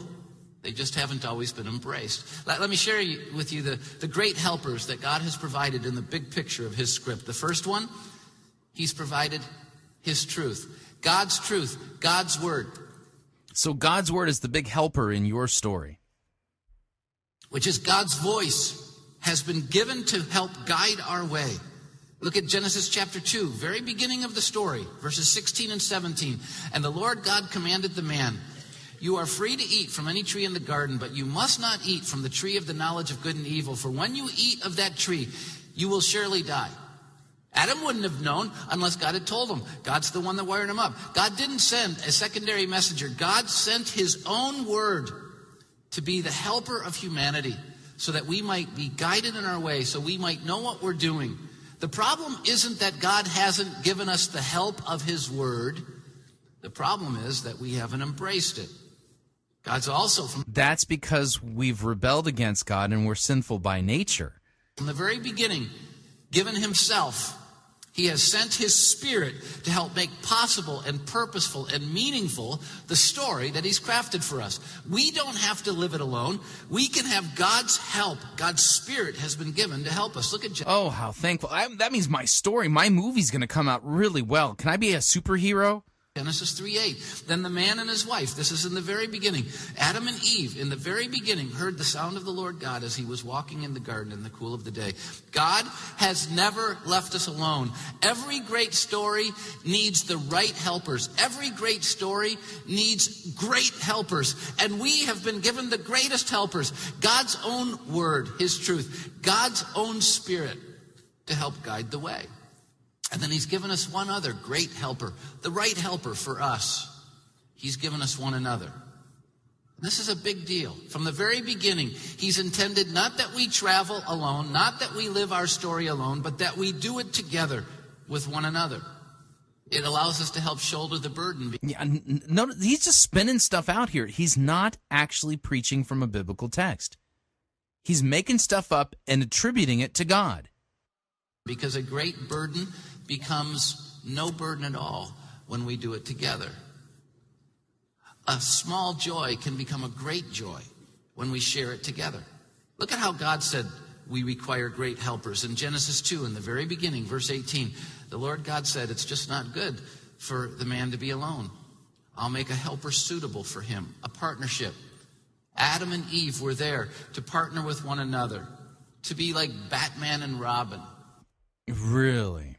They were to be helping each other, and in so doing, experiencing the unfolding of God's script in their lives. God says it again in experiencing the unfolding of God's script. Where in Genesis does it talk about the unfolding of God's script in their lives? Ecclesiastes chapter 4, verses 9 and 10. 2 are better than 1, because they have a good return for their work. If one falls down, his friend can help him up. But pity the man who falls and no one has to help him up. And yet this is our huge problem. We try and live our story alone. We're writing... No, our problem is sin, that we've rebelled against God. There are clear passages that say this. Our own story when we live it alone, because God has always crafted a story to be done together. But it goes all the way back into the beginning. God created the perfect script, the story of life and the story of the world. It's the greatest script ever written with perfect helpers. But it has seldom been experienced because, Yeah, see, you lose at life if you haven't experienced the great script that was written for you, the movie star of your own life. Like us, our predecessors on this planet chose to walk away from God's story, chose to walk away and to live without the helpers that God provided. In the beginning, Adam and Eve walked away from God's truth. He said, don't eat from the tree. And what did they do? They ate from the tree. Well, that wasn't part of the script. He said it's not good to be alone. But what did they do? They hid from each other, and they started blaming one another for the problems that they had caused. Instead of shouldering the burden of their failure together, they started blaming each other. They set the agenda for us. And they rejected God's Spirit. They pushed him out. When he came down, they hid behind bushes. They didn't want to be close to him anymore. They rejected God's helpers. Are you reading the same story from Genesis 3 that I'm reading? I mean, seriously, they rejected God's Spirit, and they didn't want to be close to God anymore. You've got to be kidding me, right? And it didn't end with Adam and Eve. Adam and Eve are the beginning of Act 1. But as you move into Act 1, and if you're new to this series, Act 1 is the Old Testament, and I really encourage you to go back and watch at least the first talk in the series. It's online. We give it away. We'd love for you to catch up to it. But in Act 1, following in Adam and Eve, the same story happens over and over and over again. God writes the script. God sends the helpers, and they continually push him away. For example, he sends his Spirit time and time again. His Spirit has always been available to help empower us. Look at Numbers chapter... Always available to help empower us, but our problem is that we don't recognize it as a helper, and we just push it away. 11, verse 17. He's talking to Moses. This is just one example of many in Act 1 in the Old Testament. God says, I'll come down, Moses, and I'll speak with you there. Because I'm always present. I'm always there to help you. Talk about a great helper. And I'll take of the Spirit, my Spirit that is on you, and I'll put the Spirit on others. Now notice, he's not actually reading any texts here. He's just summarizing something from out of context to support his theology. But this isn't biblical theology. Others. And those others will then help you carry the burden of the people so that you will not have to carry it alone. This is how God's story's always been. He's made it to be lived not as a solo experience, but as a partnership. And he's given us his Spirit, he's given us his word, and he's given us other people who can shoulder the burdens and share the joys. I mean, that's how it was back then. Look at how he gives his truth. 1 Samuel 15:10. I'll just give one example. Then the word of the Lord came to Samuel. That's one of the most popular phrases in the Old Testament. Then the word of the Lord came. Then the word of the Lord came. Then the word of the Lord came. He's always given his Spirit. Yeah, see, the reason why the word of the Lord came is so that, Samuel can have a helper as he experienced God's great script for his life. And he's always given his truth. And he's always given others. I mean, in the Old Testament, he was giving kings who were supposed to lead people in God's truth according to God's Spirit. He gave prophets who were empowered by God's Spirit to lead people to God's truth. They had all the right helpers. And yet Israel, God's people, kept walking away from the helpers. They kept pushing God's Spirit away, kept pushing God's word away, kept pushing the prophets and kings away. And they chose to live their own stories. Could this have anything to do with man's sinfulness and rebellion against God? I mean, I'm hazarding a guess here. And God said it wouldn't work, and it never did. Look at 2 Chronicles chapter 36, verse 16. Israel, God's people, the subject of the story in Act 1. mocked God's messengers. God sent these helpers, and they mocked. Yeah, calling the prophets just helpers, it kind of misses the whole point. The prophets were calling Israel to repent of their idolatry and their worship of false gods and their sinfulness, and to be forgiven by God. The prophets were not guys sitting there wringing their hands going, hey, listen, God's got a great script for your life. He's got this wonderful story. He wants you to experience it. I'm here to help you. Please let me help you. That's not what they were doing. They despised God's words and scoffed at the prophets that God had sent to help them. And they did it until the anger, the wrath of the Lord was aroused against the people, and there was no remedy. And so God's mad if you don't accept his helpers. So God has been sending life since the very beginning to all mankind, and he's been sending it through his people. And he's given to his people helpers, his spirit, his word, and others, but they keep pushing him away, and so they keep failing. And you know what's even more sad? Many of the helpers that God has sent, like the kings and the prophets in the Old Testament, weren't helpers at all, because they too walked away from God and started serving their own interests. They too walked away from his word, started serving their own interests.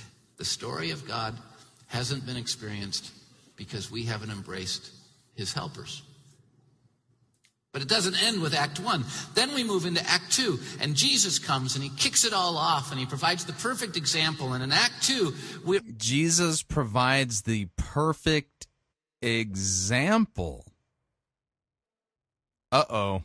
We're given the whole idea that what was supposed to be done in Act 1 but didn't happen could be done in Act 2, and yet it's the same story. When you read the Bible, Act 2, which is the New Testament, is the same story over and over again. God's given his perfect helpers to each and every one of us so that we could experience the life that he intended for us. Jesus says in John 10:10, I've come to give you life, and life in the full. God's still sending life to all of mankind. His people are still the subject of the story, now embodied by the church, as we've seen in this series. And God sent his helpers, but we keep pushing. No, his people are not the subject of the story. Jesus is the subject of the story. This is narcigesis, narcissegetical eisegesis, and it's got everything all wrong. Pushing his helpers away so we don't experience life. If you're wondering why you're not experiencing life in all of its fullness, it's because you're not following the script.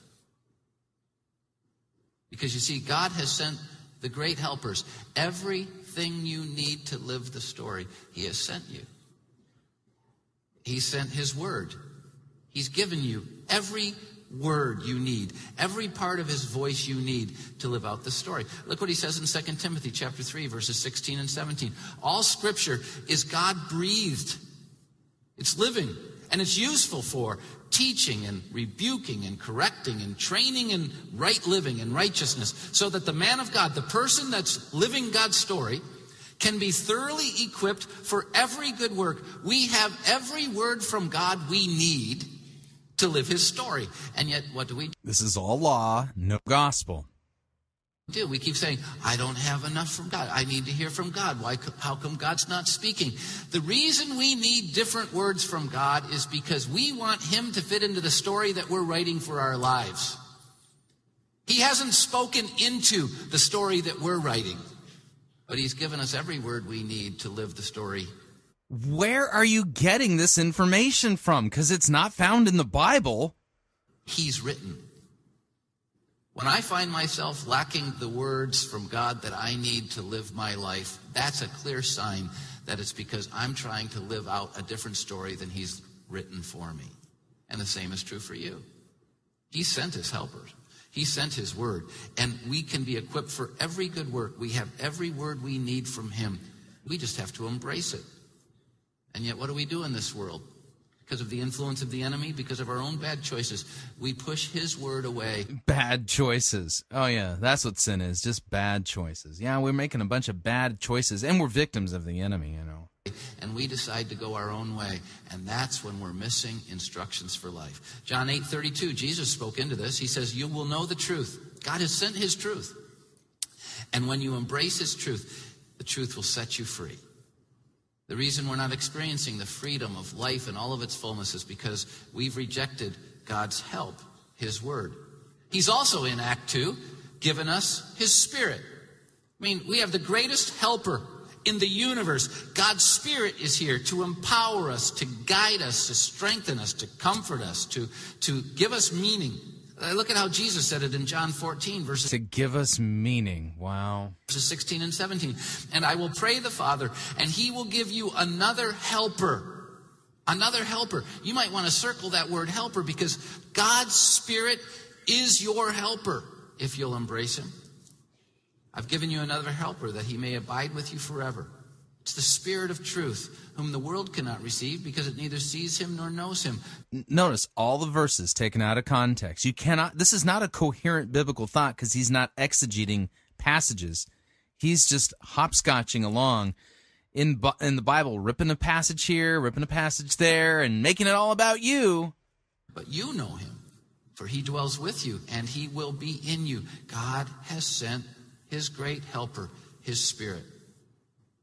Now, as an aside, just a second ago, I said you might want to circle the word helper, to which some of you were saying, well, I'd be glad to circle it, but you don't give me outlines anymore. I heard your snickering during the drama. I heard it. A little bit of cheering going on. Curiosity, how many of you missed the outlines? Change is hard, isn't it?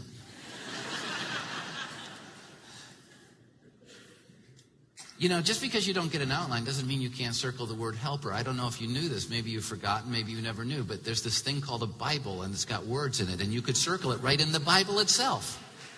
Unbelievable. Yeah, I know. I'm not a very good helper, am I? Look at John 16:13. But when he, the Spirit of truth, comes, he will guide you into all truth. The Spirit of God has been given to help guide us into all truth, to help us understand God's way. He will not speak on his own. He'll speak only what he hears, and he will tell you what is yet to come. God has scripted a story for our lives, which is a story that will lead us to the fullness of life he's designed for us, to experience everything in life he wants us to, so that we might live to his pleasure and to his glory. And he's given us the Spirit to do it. The reason we're not experiencing it is because we're trying to do it on our own. We're trying to do it without the Spirit, without his word. And there's one last great helper in every story that God's ever crafted, for us in Act 2 as well. It's the story of one another. God has given us one another to help, to encourage, to comfort, to serve, to love, to lift up. But unfortunately, we shut each other out, and we try and compete with one another instead of cooperate with one another. And this is why Jesus said what he said in John 13:34 and 35. He says, since you've missed it from the beginning, since you missed it in Act 1, I'm telling you, if you're going to experience God's story in Act 2, you need to get a hold of this. A new command I give you. Love one another. Where's the gospel here? I mean, what did Jesus... Oh, that's right. Jesus was just the example. Got it, yeah. As I have loved you, so you must love one another. By this will all men know that you are my disciples, if you love one another. We need to love one another. Because it's in loving one another that we help one another. It's in helping one another that we start experiencing the great story of God in our lives. Can I point something out? The fact that people will know us by our love shows that that's what we do with our new natures. You don't try to have a new nature by loving. The fact that you love shows that you have a new nature. You've got this all backwards. Look at how it says in Galatians 5:13. You, my brothers, and whenever the Bible says my brothers or brothers and sisters, it's referring to those people who are in the family of God through faith in Christ. You, my brothers, were called to be free. I mean, God's word sets you free. God's Spirit sets you free. So do not use your freedom to indulge the sinful nature. Rather, use your freedom and your fullness of life to serve one another in love.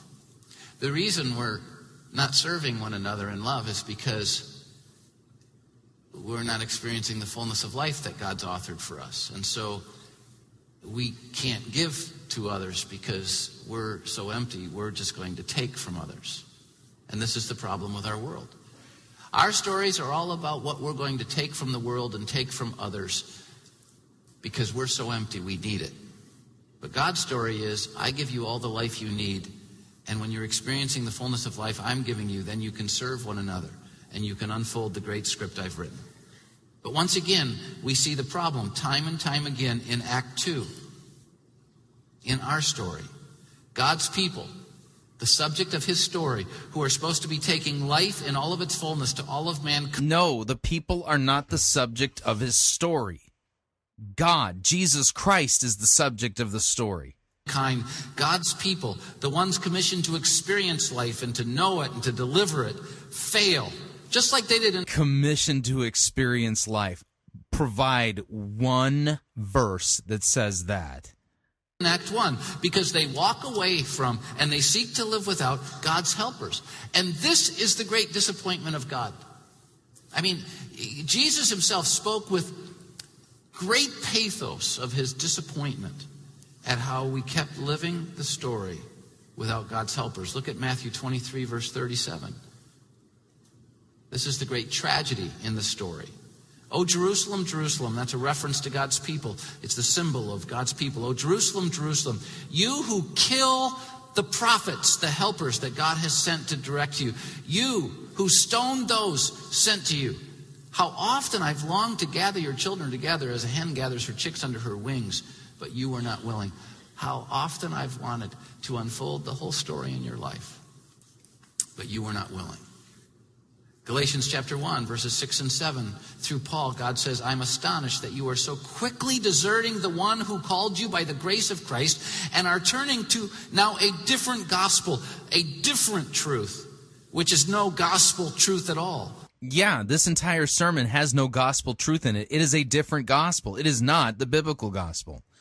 God wants to unfold the script that he's written for you, but you can't turn away his helpers because he's commissioned you to experience life. And Jesus is the ultimate example of that. So you need to look to Jesus as example so that you can have God unfold his script in your life. False gospel. This whole thing is a false gospel. You and I are not the center of the story. We're the perpetrators. We've sided with the evil guy. Evidently, some people are throwing you into confusion. You're trying to pervert the gospel of Christ. You're trying to live without helpers, but in so doing... Live without helpers. You just put that into the text. It's not in there. You're being helped by the wrong people. You're being destroyed. And so people weren't embracing God's word. They weren't embracing God's truth. They weren't embracing one another. And it even got worse. Just like the kings and prophets in Act 1 of the Old Testament, though we're called to help others to find joy and love and life in God's story, we refuse to help others. And this is why the story of God's broke down. If you're wondering why the world doesn't seem to measure up to God's story, it's because the world isn't measuring up to God's story, because the world is rejecting everything God sent. Yeah, because the world's rejecting all of the helpers. I mean, God just wants them to have the most amazing story, and for them to experience it, but, they refuse his helpers. To make it possible. Now, so far, it's pretty sad. And the truth is, if you read the Bible without understanding the whole story, it's a sad book. It's one of devastation. It's one of death and destruction and darkness and abuse and hatred and conflict and war. And so many people look at that and say, how could this be God's story? It's not God's story. It's God showing us how we're living against his story and the tragedy of it. But here's the good news. This is great news. That Christ died for our sins? Please tell me that's what's next. Our failures don't have to be final. Why? Because Jesus came. And he lived out God's story perfectly. Oh, the characters in Act 1 didn't, and we aren't. Yes, he did. He lived the law perfectly for us, right? And his righteousness is imputed to us by faith. The way Philippians 3 says, right? In Act 2, but Jesus created a bridge for Act 1 participants and Act 2 participants by living out God's story perfectly. You know what he did? He resisted the enemy perfectly, and he embraced God's helpers perfectly. What? Where are you getting any of this? He lived by God's Spirit perfectly. He lived by God's Word perfectly, and he embraced others perfectly. He let them into his life. In fact, just read the first chapter of Mark, The Gospel of Mark. I'm reading Mark over and over and over right now, and just to really embrace the life and message of Jesus. And in Mark chapter 1, Jesus shows up, and you know what he does at his baptism? The Spirit comes down and he opens his life to be directed by God's Spirit. God speaks, "This is my beloved Son in whom I'm well pleased." And he embraces God's word and lives every word that God ever authored. He embraces God's helpers. And John the Baptist baptizes him. He's the creator of the world, is allowing others to help him, because even he, living on this planet, needs the right helpers.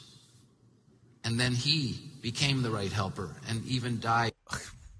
What is this? Died for the world, for us. His is the story. And you know what the result is? That Jesus came and lived out the perfect story. The result is our failures don't have to be final. The result is we can put our pens down, we can stop writing our failed stories, and we can get back on God's script. But we have to make the choice. We have to start embracing what we have been rejecting. We have to embrace the helpers that God has given us. So what does this look like? If you really want to experience God's story, what does it look like? Well, then, unlike those in Act 1 and the majority in Act 2, here's what we need to do. We need to follow Jesus. We need to accept God's word. Embrace it as our guide for life. In Acts chapter 2. Embrace it as our guide for life. Yeah, it is so much more than that. Oh, man. The book of Acts in the Bible, chapter 2. Act 2 begins the season of the story that we're in. And in Act 2, what happens is Peter stands up and he proclaims the truth of Jesus' perfect story, his life, his death, his burial, and his resurrection to all that were gathered there. And then at the end he says, if you want to know this story, if you don't want your failures to be final, if you want to live out God's story, then you have to repent, put down your pen and stop writing your story. And you need to put your faith in Jesus and start embracing his story. And look what Acts chapter 2... Yeah, he said something about the forgiveness of sins there in Acts 2. Don't you think that might have something to do with this Jesus story, the forgiveness of sins? 2 verse 41 says, those who accepted his message, those who finally stopped rejecting God's word but accepted God's word, were baptized, and about 3,000 were added to their number that day. 3,000 people went from death to life on that day. Why? Because they finally accepted God's helper. They finally accepted God's word. And this is where we have to start. It's not about accepting religion. It's about accepting God's truth, which can set you free. Look at John chapter 1, verse 12. To all who received Jesus, his message, his life, his story, to those who put their faith in his name, they were given the right to become brothers and sisters, to become children of God. And so the starting place is to accept his word if you're going to live his story. Now, there's plenty of time. I'm not even close to done with this talk. I'm sorry.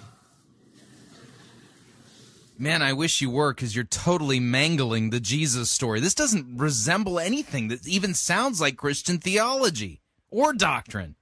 But there's no sense in moving forward until you're given the opportunity to accept his word, because everything that comes now requires that you accept his word, his message, his story as yours.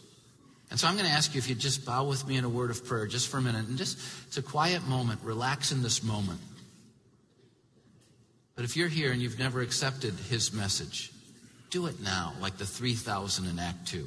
Let him give you life in all of its fullness. Just say, God, I've been writing the wrong story. I've been trying to do life without your truth, without your way. And I've sinned against you. But right now, I'm rejecting my story. And I'm accepting yours. I'm What exactly is this prayer supposed to accomplish? Confessing my sin. And I'm putting my faith on Jesus. What's a sin? Jesus. Please forgive me through his death. And please give me... You haven't explained what a sin is and how his death addresses sin, sir. You're talking about scripts and movies and me and the people of God being the center of the story rather than Jesus. A new life through his resurrection. I'm trusting you alone. In Jesus' name, amen. Now, if you prayed with me, I just really want to encourage you just to let us know. We've put together a letter that can give you some next steps that you can take. It's just a simple way we can help guide you into next steps. If you're watching online, you can do it with What Do I Do Next? It's a button right there on the website. But if you're here in one of our live services, we have these programs. And inside these programs we hand you, we have a connection card. And all you have to do is fill the thing out, and on the bottom it says, today I prayed to receive Jesus in my life. You check that off so we can know what you did, and you throw it in one of the boxes as you leave. Did they understand what they were praying? I mean, seriously. Our camps, or you just hand it to a guest service person, and we're going to send you a letter about next steps you can take that'll help you to engage your relationship with God. But with that, once we accept his word, that's the first helper that we've been rejecting in God's story, which is why we don't experience it. But if we really want to live God's story, then we have to embrace the other great helper. We have to submit to God's Spirit. We can't just accept his word. We then have to submit to God's Spirit, because God's Spirit is the one that enables and empowers us to live God's way. We can't do it on our own. Look at how Galatians chapter 5, verses 16, 22, and 23 says it. It says, so I say, live by the Spirit. I mean, submit to him, live in him, walk in dependence on him. And this is what will happen. If you live by the Spirit, you will not gratify the desires of the sinful nature. You'll stop writing your own messed up story. But instead, the fruit of the Spirit, that which the Spirit produces in those who submit to him, is love, joy, peace, patience, kindness, goodness, faithfulness, gentleness, and self-control. Do you know what 9 characteristics are essential for the perfect story? Love, joy, peace, patience, kindness, goodness, faithfulness, gentleness, and self-control. Do you know what's missing in our stories, the ones that we write? Do you know what we're pursuing in pursuing whatever we pursue? I think that almost made sense. Do you know what we're pursuing when we pursue stuff? Whether it's money or pleasure or hobbies or power or whatever, we're pursuing those characteristics because we're longing for love and joy and peace and patience and kindness and goodness and faithfulness and gentleness and self-control. That's the life that God breathed into us in the beginning. That's the life that God the sender is sending to all mankind. This is the life that his people are supposed to be reflecting and experiencing and delivering to the world. This is the life that the enemy is fighting against, but this is the life that God's helpers are trying to embolden in us, and his word and his Spirit lead to this kind of life, but we'll never have it unless we submit to his Spirit. Submit to him, live in him, give him ownership. And then it goes one step further. If we're going to unfold God's script in our lives, then as we accept his word and submit to his Spirit, we have to do one last thing that so many people don't. So many people, even who claim to accept his word and submit to his Spirit, don't do this. You cannot live out God's story unless you commit to one another. You can't do it. There is no great story. I notice in the prayer it mentions something about Jesus' death, but he didn't explain any of it. Where is the gospel here? Without partnership. We need to commit to one another. That's why Hebrews 10:24 says, embrace each other. Stir each other up to love and good works. Otherwise, you won't be about love and good works. Don't stop getting together as so many have, but rather get together and encourage one another. Commit to one another. You should read all the New Testament and find all the places where it says one another, one another, one another, one another, one another. It talks about love one another, comfort one another, serve one another, accept one another, honor one another, build one another up. The story of God unfolds when we commit to one another, when we embrace others' help. I have had to get to the place in my life, if I want to experience God's story, where I've realized I can't do it alone. I need you. I need you. It's not... What do you mean you can't do it alone? You can't do it at all. I want you. I need you in my life. And you need me. We need each other. And that takes commitment. And once we start experiencing the unfolding of God's story this way, what happens is we start experiencing the life that God wants for us, this life of fullness where we're the light of the world. And then what are we supposed to do as we commit to one another? We're supposed to commit to helping others. Look at 1 Corinthians chapter 12. This is where he kind of shows what happens when you're really living his story. And he uses the human body as an example. He says, in fact, God has arranged all the parts in the body, every one of them, just as he wanted them to be. If they were all one part, where would the body be? You have to read the text, but what he's basically saying is, what good's a head without a neck? I've seen that Star Trek episode. Who wants to be a brain in a bottle, really? What good's a neck without shoulders? What good are shoulders without a waist? What good are knees without hips and ankle? And I know I've missed some parts along the way there somewhere, but a body's nothing unless it has all these different parts. And then look what he says. As it is, there are many parts but one body. Now you are the body of Christ. Now he's taking what he's trying to send into this world and he's saying you have to commit to one another because you are the body of Christ and each one of you is a part of it, which means as a head is nothing without a neck, so we are nothing without one another. Notice, every passage is all imperatives, but no indicatives. Nothing about really what Christ has done for us. You just gotta, you gotta, you gotta, you gotta, you gotta, you gotta, you gotta. And out of context, this isn't Christian sanctification. This is actually a formula for self-righteousness. Big difference, though.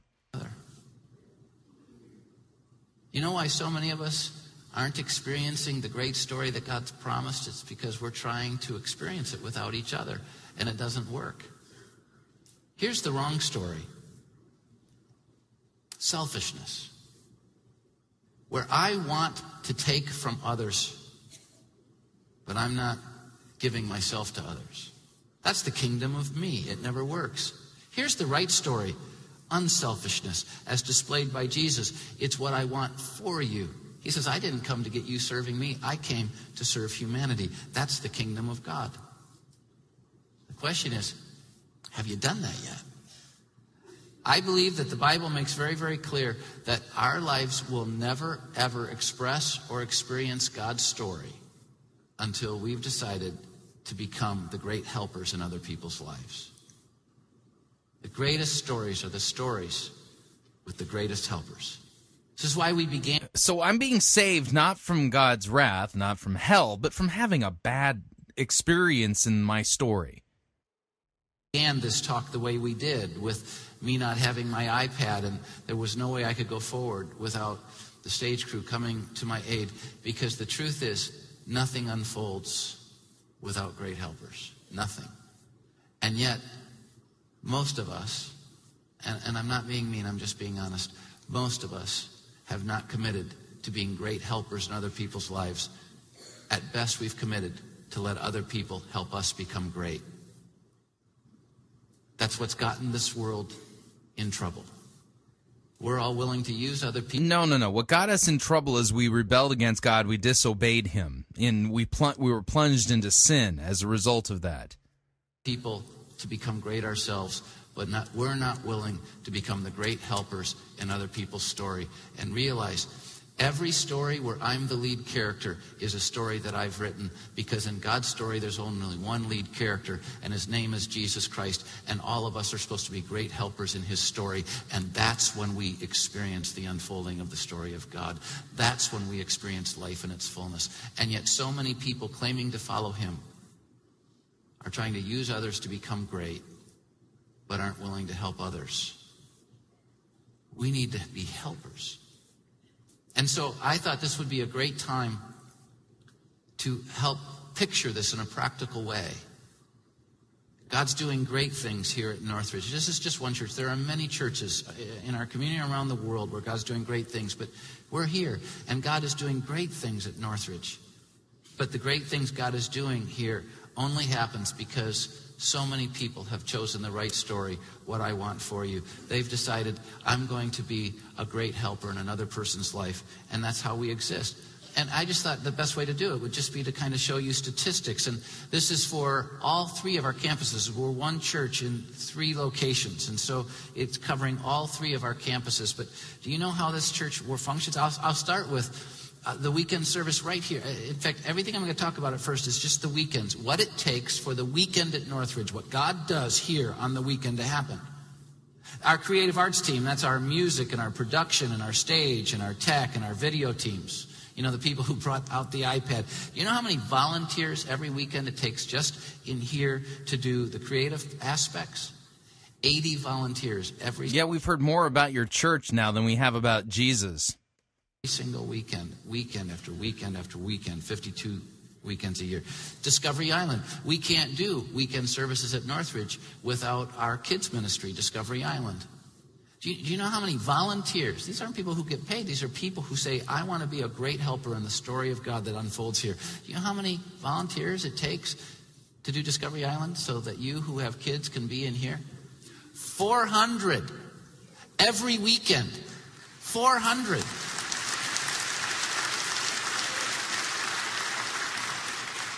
And that's every weekend. And obviously, everyone can't work every weekend. And so we're talking 800, 1,200 volunteers, the great opportunities to serve that way. That's how it happens. Our guest service team, you know, the greeters and the parking and the ushers and the security and the first aid people. You might not know, we have a first aid volunteer team. I mean, why? Because some of you come in and have heart attacks here. And I want you to know, we believe in excellence here. We want to make sure we save at least 1 out of every 10 of you that has a heart attack. High goals we're setting for ourselves. And so we have a first aid team and all volunteers. It takes every weekend, 344 volunteers to fill our guest service teams out. Food services. Food service is a big one. Yeah, I'm clapping for that one too. You realize I've been looking around as I've been giving this talk this weekend, and some of you have been sleeping. I get it. You don't think I see, but I do. But most of you aren't sleeping, and it's because we have volunteers serving coffee here. I wish I had fallen asleep. I would have enjoyed the sermon a lot more. And I'm telling you, thank God for them, huh? 56 volunteers serving coffee and food. And then our resource center and starting point and student ministries. And we have people who are, investing as volunteers in cleaning the facilities here. All total, every weekend, just for the weekend, we need 1,058 volunteers to do ministry here and have them. Why? Because they've chosen the right story. And then non-weekend, we have small group and outreach around the world and stewardship and women's ministries and care and legit. I mean, we literally every week outside of the weekend need another 1,000 plus volunteers, and we have them. Why? Because people understand that the story of God isn't about writing a story for them. It's about writing a story for God through others. So here's the question, and I'm being very serious now. Which story have you chosen? There was a family. I got a text last night. It kind of saddened me. I got a text last night as I was going home. And there was a family here, no judgment, no names, don't even know them, don't even know what they look like, but a big family, about 5 or 6 of them, I guess. And they got up to leave. Someone texted me, and they had all kinds of coffee cups and food services, and they took advantage. It was all there. And the mom said, hey, pick up all those cups, let's take it out. And one of the kids said, why would we take this stuff out and deprive the people who are volunteering to clean the auditorium of their ministry?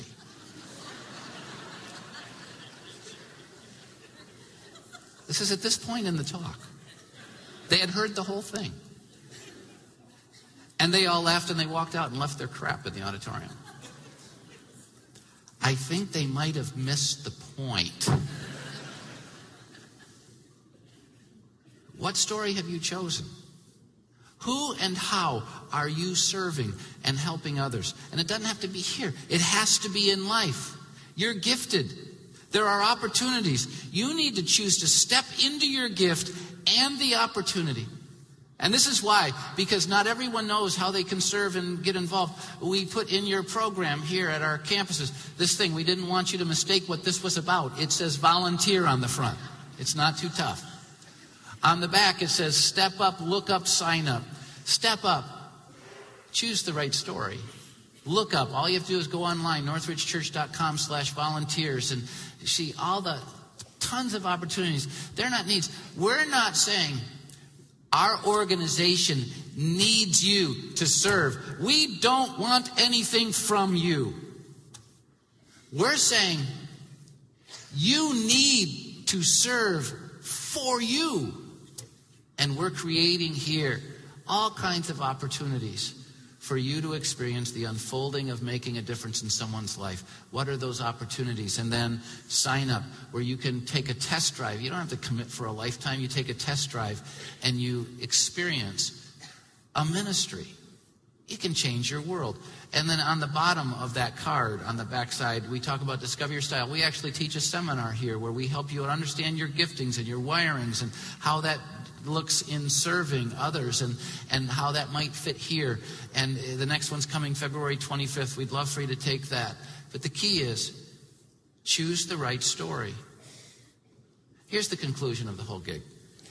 When you embrace God's helpers in your life, and you choose to become one of God's helpers in other people's lives by serving, it's then that you experience the unfolding of God's story. It's then that you enjoy the fullness of life He came to give you. So realize this. And what if I'm satisfied with my life the way it is? So realize this. Choosing God's story makes you a part of something bigger than yourself. The reason so many of us feel that we're living such small lives is because we're writing such small stories based totally on the temporary. But when you join God's story, you become a part of something bigger than yourself. It goes beyond the temporary to the eternal. So don't rob yourself of the opportunity. Get involved in God's story. And know this, there are two endings to the story of your life. The one that you write and the one that God writes. The story ending that God writes is a story where we experience for all eternity life. The story that we write, we experience death now and death forever. And so next weekend, what we're going to do is we're going to look at the end of the story and what God's written for you, but the tragedy you can write for yourself. And then you can make a choice. I hope you'll come and invite others. Thanks, everybody. Okay. Now, here's the problem with the whole thing. He wasn't actually engaging in biblical teaching. He was cherry-picking law passages, imperatives, missed all the indicatives, didn't tell the story of Jesus, and his metaphor kept getting in the way. And what I mean by that is I can't figure out what the heck I'm supposed to do at this point. You know, okay, so God has a story He wants me to experience, but I've been writing my own story, so I need to make a decision about whose story I'm going to go with, God's story or my story, and that means I need to volunteer at church. And yeah. He didn't tell the story of Jesus. He did not tell the story of our sinfulness and our need of a Savior. I don't know. I mean, and what does it mean to embrace the helpers? I mean, I got to go embrace helpers. I don't know where they are, but I got to go find them quick so I can embrace them because I don't want a bad experience in my script, where I'm the star, and because I need helpers in my movie, and then I got to help people in their movies because if I don't, then I'm not choosing the right story. And knock it off. Put away the cute illustrations, open the biblical text, and let God's Word preach. Let it teach. God, the Holy Spirit, doesn't need your help.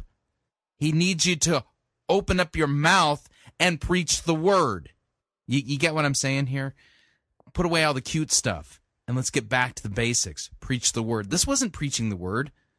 This was a relevant life tip sermon run amok, where the illustration literally overshadowed any biblical teaching to the point where I don't even know what it is that he was telling me we need to be doing. And what he did say we need to be doing doesn't sound like what the Bible really tells us we need to be doing. It sounded like something different, something very legalistic, Pelagian at best. Got it? All right. Well, we're at the end of another edition of Fighting for the Faith. And just a reminder, it's listener-supported radio. If you don't already support us, visit our website. We truly do need your help and your financial support to keep doing what we're doing. And thank you to those of you who are supporting us. So what'd you think? I'd love to get your feedback. If you'd like to email me, you can. My email address, talkback@fightingforthefaith.com. Or you can ask to be my friend on Facebook. It's facebook.com/Pirate Christian, or you can follow me on Twitter. My name there, @Pirate Christian. Till tomorrow, may God richly bless you in the grace and mercy won by Jesus Christ and his vicarious death on the cross for all of your sins. Amen.